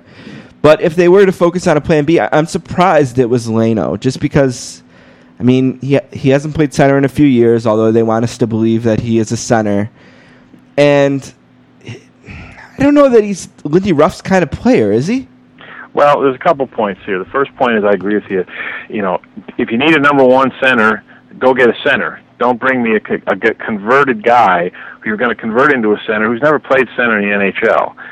That's what they're trying to do here. That's why I'm not so sure they're not still trying to get a deal done to get Paul Stastny or another true center in here. He's a European. They haven't had a whole lot of like for European players lately. Their top draft choice, Joe Armey, was a Finn. They haven't drafted Euros in a few years, so that's a little unusual. But the thing about Billy Leno, obviously he scored a big overtime goal against them in the playoff series. They know he scored a ton of points in the playoffs 2 years ago. They have some guys in their team who put up pretty good numbers who have not put up good playoff numbers. And I really think Billy Leno's performance in the playoffs the last 2 years impressed them, and I think was a big factor in that decision to bring him along and bring him in here. Now, they overpaid him too, but you know what? How much is overpaying now when the cap is $64.8 million if your owner's willing to basically go to the cap? And that's basically what the Sabres are looking at. Yeah. I guess the best thing, regardless of the players that came in, is for the first time we were buyers. For the first time in a long time, anyway. We were buyers, and we were in the conversation. And last week we had Greg Wyshynski, the Puck Daddy, on, and Sarah Kwok from SI.com, and both of them mentioned the Sabres as potential dark horses for Brad Richards. And even though it didn't happen, there's no other time in my history as a fan that I could have brought to people in the national media on and asked them who is a dark horse for the number one free agent, and they would have said the Sabres. And I always have this saying, are you in the league or not? And the Sabres haven't been in the league in this part of the wheeling and dealing. Free agency is part of how you build a team in the National Hockey League. They haven't been involved in a major way, and that's how they've fallen behind. They're now in the league now. They're now able to make the big moves. And ultimately, if you look at it, they're a team that plays basically in front of full houses every night. They have some of the biggest television ratings of any American-based team. There's no reason, and they have a deep pocket owner. There's no reason to think the Buffalo Sabres should not be a major market team in the National Hockey League, no matter what their status is in the NFL, when the city of Buffalo is obviously a small market team in the NFL. In the NHL, the Sabres should be a major player and a major market team, and they're finally acting like it. It's about time. You mentioned a possible trade, and that would be nice. If they don't make a trade, and this is the roster that they take to Europe with them, how do you think they match up against the rest of the Eastern Conference? It's a tough question, I know, to answer right now, but just in general and just kind of looking down the road a little bit, is this a contending team? Yeah, I mean, they're clearly better than they were last year. Okay. Now let's interpolate that out for a second. They were close last year. There were some different things that went wrong. There were injuries. You know, that the defense wasn't very good. Ryan Miller had up and down spurts at times. Stafford was very up and down. But if you look at it, they lost in Game 7 to the Flyers. Probably should have won that series. Villolino certainly said they should have won that series. The Boston Bruins carried the Stanley Cup around the ice in Vancouver. The Sabres beat the Boston Bruins 4 times last season. Let's not forget that. That's an easy stat people have forgotten about here. And I know the playoffs are a different animal. The Sabres beat the Bruins 4 times in the regular season. That's not to say they would have beaten them in a playoff series, but there's enough talent here to be competitive with the top teams in the NHL. Over 82 games, the Sabres should have one of the best 5 to 7 goalies in the league. Last year he wasn't for a variety of reasons. I expect Ryan Miller to bounce back this year, kind of along the way Tim Thomas bounced back for the Bruins. You know, for all the struggles the Sabres had last year, especially early in the year, they had a 96-point season. You know, so I really think the Sabres are definitely looking at a good run at the division title with Boston and a top 4 rung in the Eastern Conference, and then you take your chances once the playoffs start. But I think initially, I do want to throw a little water on all these premature championship celebrations. Everybody's saying Stanley Cup, Stanley Cup. I want to remind you, the Sabres have not won a playoff series since 2007. Before you start talking Stanley Cup finals and parades and everything, win a first-round series first, then I'll really start paying attention. Do you think Derek Roy has a spot in the locker room? I know they brought him back to play in the last playoff game or two, I can't recall. But they seem to do really, really well without him. And I kind of thought that he might, and he still might, be the guy that they would use to lure someone like Stastny. Do you think he'll be on the team next year, or do you think he will be someone that they will try to move here over the summer? No, I think they need to keep Derek Roy. I think that's the whole point to acquire a center, is Derek Roy, especially at his price, at his contract, $4 million. Derek Roy is a terrific number 2 center. Mm-hmm. Derek Roy is not a terrific number 1 center. Having said that, he was having the best year of his career last year when he got hurt. He was. And it's very easy to say, well, they were much better after Roy got hurt. Well, first of all, I would say that when Roy was playing, most everyone else on the team was terrible. And Roy was having a good year. Then Roy went out. Some of the other guys woke up. You know, Drew Stafford, who hadn't been heard from the first 2 months, woke up. Thomas Vanek started creating and leading more. Miller was better in the second half. Tyler Myers remembered who he was in the second half. I don't think that any of those things can be blamed on the absence of Derek Roy. They suddenly played better because Roy wasn't there. I think that's more coincidental. That wasn't cause and effect whatsoever, and if they make a trade for a Paul Stastny or a Jason Spezza or someone like that, I still want Derek Roy in this roster as the number 2 center. I think that would be a tremendous move on their part. That's, you know, where he probably belongs. What piece would you try to move then for a Spezza, or if you got to choose what wing? I assume you'd want to trade a winger, maybe a young defenseman. If you got to choose the pieces for a Stastny, would it be Stafford? Would it be someone else? Well, they're very heavy on right wing, and they're very heavy on defense right now. You know, the problem is, do you want someone to take your bad contract or your garbage, so to speak? You know, somebody got to take a Pominville $5.5 million. Sakara just filed for arbitration. You're going to need to send a young prospect. You've got a bunch of those. I mean, you can make a package together, but I think it's interesting to note that everyone has talked about Stastny and Spezza. They didn't move at the start of free agency in a trade.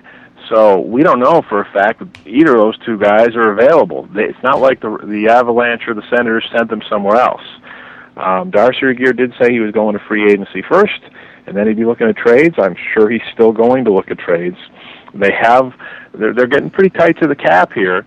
They have some money, obviously, that can go in the minor leagues in Kotolik and Morrison, but they have some moves to make here. And, you know, I still think they are a very good team. Are they a Stanley Cup elite contending team without a number 1 center? Probably not. Let's shift gears a little bit. I do want to ask you a couple things about the Bills, but we'll save that for the very end. You're kind of the baseball guy for the Buffalo News. Mm-hmm. And I do want to ask you a couple questions about the Bisons, but first let's talk about Major League Baseball. Anything bother you about the All-Star picks? Are you kind of just okay with it as it is, or do you want to make a case for Andrew McCutchen in Pittsburgh or someone who has left off the teams? Yeah, I mean, to me, the biggest snubs are Paul Konerko in the AL and Andrew McCutchen in the NL. And that's fine. You've got to pick a guy from each team, and there's different positions, and you run out of spots eventually. Okay. Well, how does Andrew McCutchen not get in the Final Five vote? I mean, at least Konerko's in the Final Five vote for the last spot. I can't even fathom how McCutchen is not in that Final Five vote. To me, that's the biggest issue. You're going to have snubs in the selection, but that's what that last voting online ballot is for, is basically for that one guy who might have been unfairly left out. McCutchen should have been in that ballot. That's my biggest complaint. Other than that, there's, 66 players picked. For the most part, I thought the selections were pretty good. Let's talk about the Pirates for a little bit, because anyone who's ever been to PNC Park knows it's probably one of the most beautiful places in America to spend a Sunday afternoon. And they've been so bad for so long, but they have had a little bit of a better start to the season this year, hovering a little bit over 500, and obviously McCutchen has been great. Do you think that there's a light at the end of this end of the tunnel for Pirates fans? Yeah, there's two things here. I mean, I trust Neil Huntington, the general manager, implicitly. I know him very well from his days in Cleveland when he was the farm director building some terrific teams in Buffalo, and I really thought he would draft and develop well enough to get the Pirates back to where they want to go. And he told me point blank a couple of years ago, we're not having any parades here just if we win 81 games. We are here to win championships. So that's the first point. I believed in him. And I think one of Neil's problems, he just didn't have a good manager. John Russell was not a good manager. They lost 105 games last year. The team wasn't ready and mature. You bring in a guy like Clint Hurdle, and I think it's made a huge difference. Clint Hurdle's been in the World Series twice in the last 4 years as the Rockies manager in 2007, the Rangers hitting coach last year, and he's really nurtured these young guys. And when I was there a couple weeks ago talking to Clint Hurdle, you could sense how much he enjoyed bringing these young guys along and how much he believed in them. And I think this is the first time as players some of these guys have had belief from their manager, and it really shows, and the confidence level's tremendous. And 1992 is a long time ago, but I really think the Pirates might get it done this year in terms of breaking that streak of non-winning seasons, and then they can move on from there and really go into serious contention. And right now they are in contention, only a couple games out on their division. Do you think the Indians can maintain the run that they've been on? I know they struggled a little bit in May or June, and they are still near the top of the AL Central, if not at the top. Do you think they can hang on all season and be near the top? Or do you think that the White Sox and Tigers and maybe even the Twins, who've played much better, are going to be the class of that division? I think the Indians can hang on. It's not an overly difficult division. Their pitching's been okay. Their bullpen's been pretty good. The Indians could use another bat, especially a right-handed bat. Shin-Soo Choo is still out a few more weeks with the broken thumb. Their offense is a big question mark, but Asdrubal Cabrera's had a great year at short and at the plate. I'd like to see them get another bat at the deadline, and it's a good test of ownership there in Cleveland. Are they going to spend a little money? They said, well, when we're contending, we'll get a little more money, we'll spend. They're contending now, maybe a year or two earlier than they thought they would be. It's going to be a real test for them. They do need one more bat. Otherwise, I think the Tigers will have enough to overcome them, and Justin Verlander just had a lights-out year. But even they have problems. Their starting pitching has been horrendous lately. They probably need another arm at the deadline. Yeah, and the Indians are a game and a half up as we speak right now. Pitching has really been the story of the season. The cut fastball was written about. There was an article in Sports Illustrated devoted to the cut fastball, and I wonder, is pitching the big storyline for you in the first half, or are there another storyline or two that you think have really made this Major League Baseball season what it has been so far? Well, I think the pitching, you're right. I mean, we're starting to see, just legions of great young pitchers, at all levels, and then you get a guy like Verlander who's really dominating, and you're almost getting to the point, it's like Nolan Ryan in his heyday. You think you might see a no-hitter every time out. Great athletes aren't necessarily going into baseball right now. The ones who seem to be going into it are great pitchers, and they seem to be groomed from an early age, and you get a lot of dominance in the pitching end of it. Storylines to look as we look down the rest of the season, and it doesn't get talked about a lot, is scheduling, travel, makes it tough. All the talk about drug testing, let's not forget, you can't have amphetamines in baseball anymore. That's how I think guys were surviving day games after night games and 3 doubleheaders in 2 weeks in September. And it's going to be very interesting to see which players and which teams break down later in the season here as the schedule and the weather really heat up.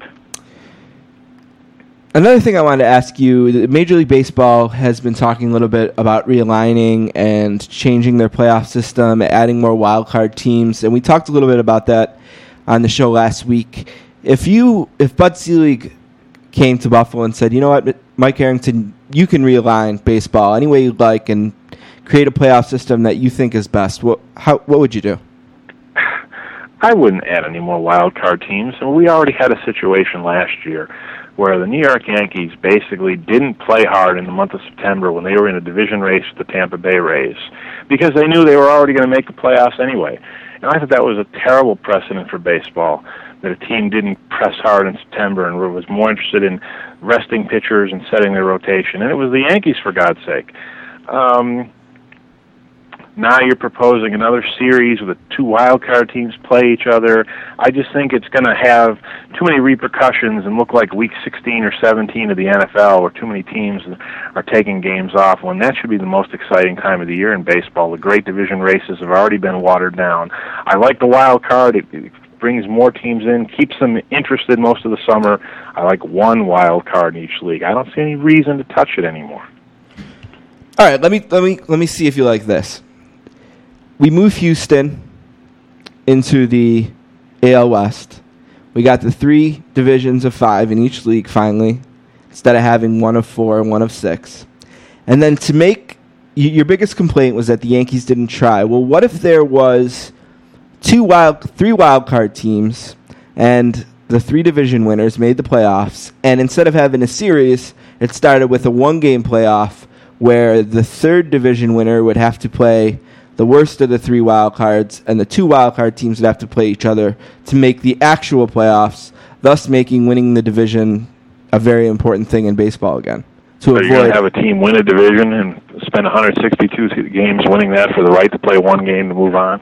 Well, they would be the lowest division winner of the 3. Well, they won a division, though. I think you can't devalue it that much. I think one of the things that I've always been a proponent of, if you kept it the same, I don't like the fact that it's that easy for the wild card team to make the World Series. I think you could keep the division series best of 5, give the wild card game 1 at home, and give the team they're playing games 2, 3, 4, and 5, and make it tougher for the wild card. It would really value winning the division. That might be a way you could do it. Interesting. The Bisons, you know, I live in Buffalo. I love baseball. I love going to the ballpark. Yet I never want to go there, and I'm not sure why. I get there and I'm just bored. I don't know. It's weird. Is there anything the Bisons can do to make it like 1988 again? No. There's 2 reasons why. I mean, obviously back then it wasn't about the baseball either. It was almost a civic duty thing. You bought your season tickets so you'd be in line for Major League Baseball, and we were trying to show Major League Baseball we could draw fans to lure a team. I think AAA baseball has gotten worse over the years in terms of player movement. Anytime you're a good player now, you're worried he's going to be gone in 2 weeks. I mean, I know we even think in terms of media, let's do a feature on Bison player X. He's having a great year. Oh, well, we better do it in the next 2 or 3 days, lest he gets called up and he's gone. So it makes it very difficult. I know they get to some seasons where they use 60 to 65 players. In the late 80s and early 90s, that number was 40. You know, and a lot of players stayed the whole season. Like Orlando Merced. He was like a star, kind of, and I knew Orlando Merced when I was a kid, and I wanted to go watch him. And Jeff Manto was another one, and Torey Lovullo. They stayed the whole year. Brian Giles and Jeremy Brunitz. That's really kind of gone away for whatever reason. And I think now the Bisons are selling the experience of being at a ball game, which works in most cities, but it's a problem in a city like Buffalo because we're used to watching the Sabres and the Bills. And we're used to knowing the players and really caring about the result. And minor league baseball, unfortunately, isn't always about the result. It isn't always about the players. It's about the experience. And that's fine if you're in Pawtucket, Rhode Island. That's fine if you're in Norfolk, Virginia, if you're in small towns, smaller cities. This is a major league town. And that's always been an issue people have that level of frustration with. And it's really nothing the Bisons can ever overcome. They just have to continue to try to sell the experience. The Mets partnership has been a disaster, mostly because the Mets have been a disaster. What do you think happens with the Mets, and when this agreement ends, do you see the Bisons and the Mets being a long-term partner, or do you see the Bisons looking elsewhere? Well, the agreement runs out after the 2012 season. It's hard to blame the Mets for 2011. A lot of injuries in the big leagues, a lot of injuries in Buffalo. The Bisons had a great pitching rotation at the start of the year. Dylan G ends up in New York. Henry Mejia and Booth Bonser blow out their elbows in Buffalo. You lose three. Pat Mish gets called up. You lose 4/5 of your rotation. What are you going to do? What the Bisons have to watch is, are the Mets a credible business partner? The Mets will get them players, but are the Mets a credible business partner? Right now, the answer to that is no. You do not want to be in business with the Wilpon family. They are too much in disarray. That can change in a year. Maybe their house gets better in order. Maybe they end up selling to minority partner Einhorn. We'll see. The Bisons have a long time to make this decision. It doesn't have to be made until September of 2012. If I were making it today, I would move on. They have another year to see how things play out. Right now, I would certainly say, if you want to use a draft analogy, the Mets are on the clock. The Sportscasters are here with Mike Harrington of the Buffalo News. You can follow him on Twitter. He is at BNHarrington. How has Twitter and blogging kind of changed what you do, and do you enjoy them? Well, I certainly enjoy them. We use the Inside Pitch blog and the Sabres Edge blog at BuffaloNews.com. I enjoy Twitter. I enjoy the interaction. It's like anything else, Steve. There's pros and cons to it. We saw some of the negatives to it on free agency day. When everyone and their brother is reporting that, Cody McCormick is signed. Well, most of the people, quote-unquote, reporting it were not reporters. They were retweeting it from a report saying it was true, and I believed it was true, and we heard it was true. The bottom line is, it wasn't true until the team confirmed it was true. And it was about 55 minutes after the first report of Cody McCormick the team confirmed he had signed. So people are on me on Twitter saying, well, you guys are slow, this and that. No, I'm doing my due diligence, my reporting. We don't keep a scorecard who's first. We keep a scorecard over making sure we're right. Let me tell you, no one's going to remember if I'm first in something. Everybody's going to remember if I'm wrong. And the biggest negative about Twitter at times can be this rush to get it out there first and who's first. And, ultimately, we believe that we are the media outlet in town that will give you the most analysis, will give you the most coverage, the broadest breadth of coverage, and we have the most access. There's no one outside the locker room in Calgary when the players were having a players-only meeting but me. That night I was there. That's the difference between all the blogs and Twitter out there, and I love them all, but there's a difference between a mainstream outlet like we are. And we're not interested in being first. We're interested in being right, and people forget that a lot. And let me tell you, if we were ever wrong, we would hear about it. So I don't want to be involved in the Twitter rush. I want to be involved in the Twitter exchange of ideas and opinions and information, and that's a big difference. All right, again, the Sportscasters are here with Mike Harrington from the Buffalo News. You can find his work on BuffaloNews.com. He mentioned the Sabres Edge blog as well as Inside Pitch. And you can follow him on Twitter. He is at BNHarrington. Just one or two more questions before I let you go about the Bills. What can the Bills do when this lockout ends, assuming it does end, to kind of be more relevant? Because if I think the Bills have struggled with one thing over the last 10 years, it's relevance. They haven't had any except for maybe the brief period where they brought Terrell Owens in. What can they do to be more relevant? Win. I like the Al Davis theory. Just win, baby. The Bills are still the number one force in town, especially they're winning. The Sabres have really closed the gap on them now, especially in the advent of social media. There are people, we've gone an entire generation, there are 12-year-olds out there who have never seen the Bills in the playoffs. There are 17-year-olds out there, weren't even alive for the Super Bowl days. That's how long it's been, shockingly enough. You can't be relevant if you go 10 years in the NFL without making the playoffs. I know they're trying. Marcel Barrios is a great draft pick. They don't have a great quarterback. Ryan Fitzpatrick is serviceable. If they don't make the playoffs here at some point soon, they're not going to be relevant. And let me tell you this, in the town, if the Bills continue to lounge around at 5-11 and the Sabres are pushing toward the Stanley Cup, the Bills really slide down the totem pole. You mentioned you were happy with the first round pick. Did you think the Bills did a good job at the draft in general, because that has been one thing that has held them back. But drafting 3 running backs, for example, in the first round since last time they made the playoffs. Did they do a better job this year at the draft? You know, I don't pretend to be an expert on the Bills, and especially in NFL drafting. We have a lot of specialists at our place, but you know, the few conversations I've had with them, they seem more positive about the direction it's going. There's certainly universal agreement that Chan Gailey is a better head coach than Dick Duran. The jury's certainly out on Buddy Nix as a GM. You know, the feeling is that they're moving forward. I say they were down pretty low. They better be moving forward, but you know, we'll have to see. I mean, how much improvement can you say they've really done if they go 6-10 this year, assuming it's a full season? Until they can put a winning season out there and start pushing for the playoffs, and they're in a very tough division.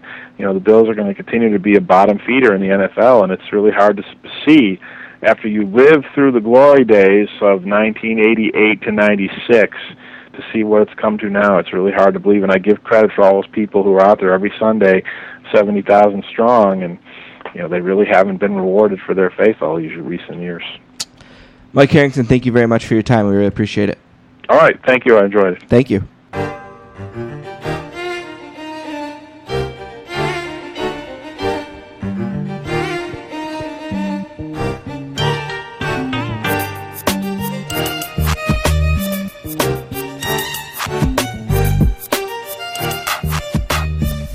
All right, the Sportscaster is back with you for one last segment today here on episode number 29. Got to thank our guests, Mike Harrington of the Buffalo News. That one was for Richard Deitch. Hope he listens and enjoys it. His favorite writer at the Buffalo News is Mike Harrington. We talked a little bit about that with him. And also we got to thank AJ Delirio, the editor-in-chief at Deadspin.com. Probably one of the biggest names we've ever had on the Sportscasters, and want to thank him for joining us. Next week is episode 30. And we have a couple nice guests lined up. Jane Levy, who I mentioned in the book club update as the author of the book of the month, The Last Boy, will be with us. And Jane is very, very, very, very, very established as one of the best sports journalists of all time. So we're looking forward to talking to Jane. And also we're going to talk with Damon Hack of Sports Illustrated, sportsillustrated.com. Hopefully by the time he is on, the NFL lockout is over, and we can talk football with them instead of having to talk lockout. A couple things before we get to pick 4. I just want to remind everyone to check us out on Facebook. Our Facebook page is facebook.com/thesportscasters. You can find our blog. We have a pretty active blog these days. We've been doing a lot of live blogging. I did a blog the other night as I watched the NFL Network's top 100 players. And Don and I both did blogs on the start of NHL free agency. Both good reads. I encourage you to check them out, thesportscasters.blogspot.com. Also, you can find us on Twitter. Don is at DonLikeSports. I am at Diversity23, and the show is sports_casters. Don't forget to email us, thesportscasters@gmail.com, and if you need any of this information, you can find it on our website, sports-casters.com. All right, pick 4. Last week, one of the better weeks we've had in a while. Combined, we went 6-4. I went 2-2 personally, having the Tigers over the Mets 5-2. The Yankees over the Mets 5-1. That was the game of the week. My pitcher, James Shields, who had about a 7-game winning streak, failed for me and lost to the Reds 4-3. And I said that the AL, now get this, Don, I said that the AL would win 60%. Yep. They won 57% of the games. And on Sunday, the great Mariano Rivera blew a save. With 2-out save. He had 2 outs. Really? Nobody was on. They got 4 straight base hits and then won the game in the 10th. Wow. If he would have got that last out, got the save, it would have been 59.5% or 60%, and I would have got Rounded, it. Yeah. So, thanks for nothing there, Rivera. Don was 4-2. Oh, I should mention, as far as I go, I didn't get any bonus points. I said that the Sabres would sign Richards. The Rangers did. Don and I were just talking off air that we both should have just said the Rangers, since obviously his free agency was a big sham and he was going there no matter what. Also, I thought that the Jets might sign Stamkos to a free agent sheet. They did not. They didn't do anything. And I guess a question real quick, Don. What are the Jets doing? They know there's a floor, right? That's true. Did they sign anybody? I'm not sure, and definitely no one of consequence, and they are way, way low on the salary cap. I was actually reading the Puck Daddy grades today, and I honestly don't even remember seeing them on the grade sheet. So if they were there, they didn't do much substantial. They need to do something, so I missed out on that. I like that, too. When you said that, it was a thing I hadn't thought of at all, but it made a lot of sense, and the idea that they didn't even bother. Force Tampa's hand a little bit. Or do anything on July 1st. You're a brand new team. You sold out your entire building just on the fact that there might be hockey there. And you're going to bring a team with the lowest salary cap, really? I mean, you can't do anything? I guess they're hoping to sell a lot of Evander Kane jerseys. Yeah, well, good luck with that. So I didn't end up getting any bonus points. Don, on the other hand, went 2-2 in pick 4. He picked the game of the week correctly, as I did. His pitcher, Jurgens, now has a win for both of us, defeating Baltimore 4-0. He lost going against the Yankees in the second game of that series, as the Mets only won the third. And his bold prediction of the Sabres making a trade hasn't happened yet, but it could sometime. He did get 2 bonus points, which is good for Don. No offer sheet for Stamkos was correct. And Ehrhoff being the most expensive Sabres free agent, I gave it to him. Right. You could make a case for Leno if you say it's a cap hit. Right. We didn't specify, so why not give it to him? That gives him 4-2, an overall record of 50-53. And I have an overall record of 50-51. Don, why don't you kick us off this week? All right, the game of this week, we're going to give the women a little love. U.S. versus Sweden at the World Cup. Women's World Cup. Women's World Cup, right. Wednesday at 2:45. It'll be played on ESPN. And I'm going to go a little bit of a homer pick here and take the United States. Now, the United States have already clinched a spot in the quarterfinals. But they can win the group with a tie or a win here. And winning the group means that they don't have to play Brazil in the quarterfinals, which is probably preferable, as Brazil has the best player in the world, who I don't know if you've seen any highlights, scored an absolutely sick goal the other day. And you know what's funny is I can't even recall her name, the Brazilian player, but she plays her club football for a team based out of Salins in Elma, New York. Really? Yeah. She gets paid $100,000 to play for the Western New York team in the Women's Professional League.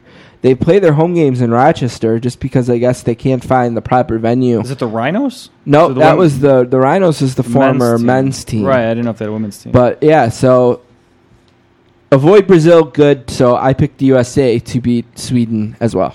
My host choice this week, despite what instinct would tell you at the beginning of the season, I'm going to take the Pirates, the surging Pirates, over the Cubs Saturday at 7:05 at home on a roll. Now 3 or 4 games over 500 for the first time in, their history, I think? Yeah, it's incredible because we spent this whole baseball season trying to pick against the Pirates for whatever reason. Right. And all they have done is win, win, and win against us, so wise choice. My host choice is I'm going to go with Justin Verlander. I know this isn't the pitcher thing, but I'm going with Justin Verlander as much as I'm going with the Tigers. Right. Because he has gotten to a point in his career where his pitching is must-watch. If you have a chance to watch Justin Verlander pitch, do it, because every time he goes onto the mound, it seems like he has a chance to throw a no-hitter.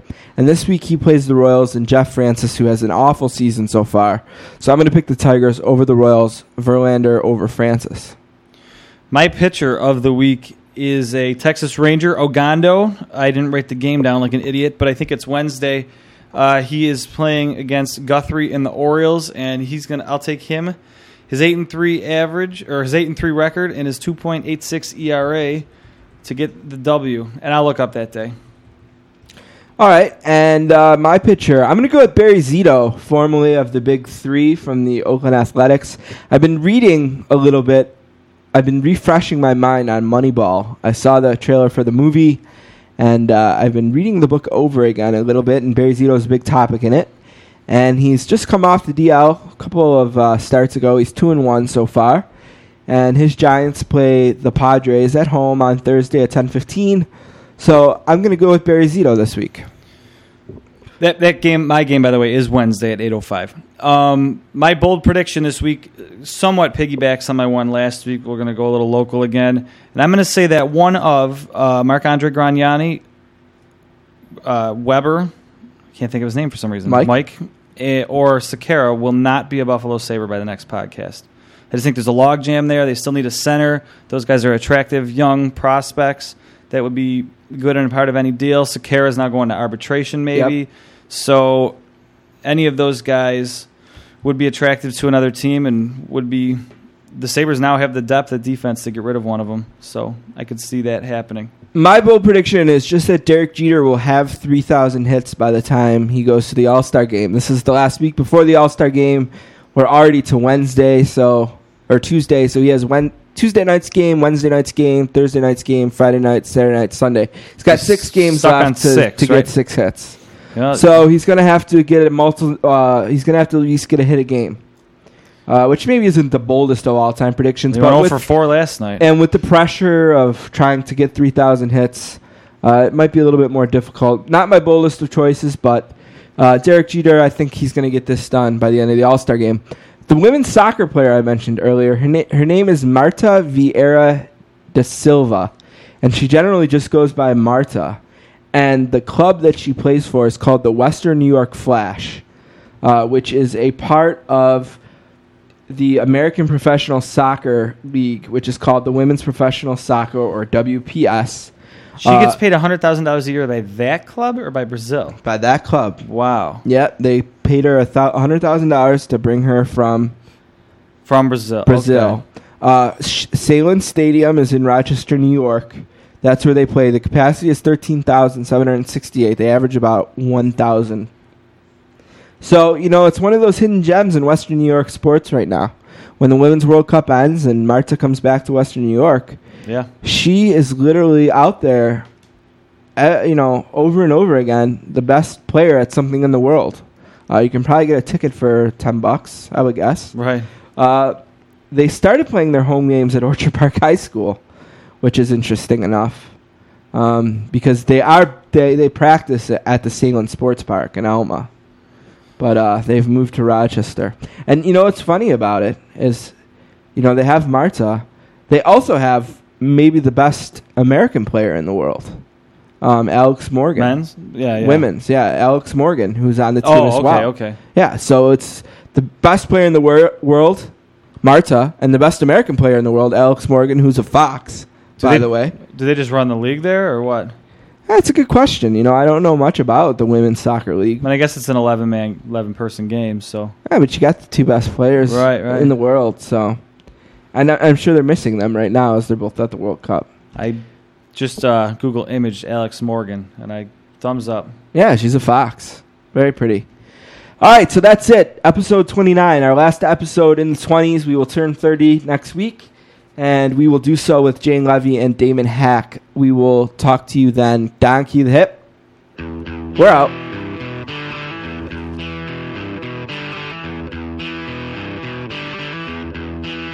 All right.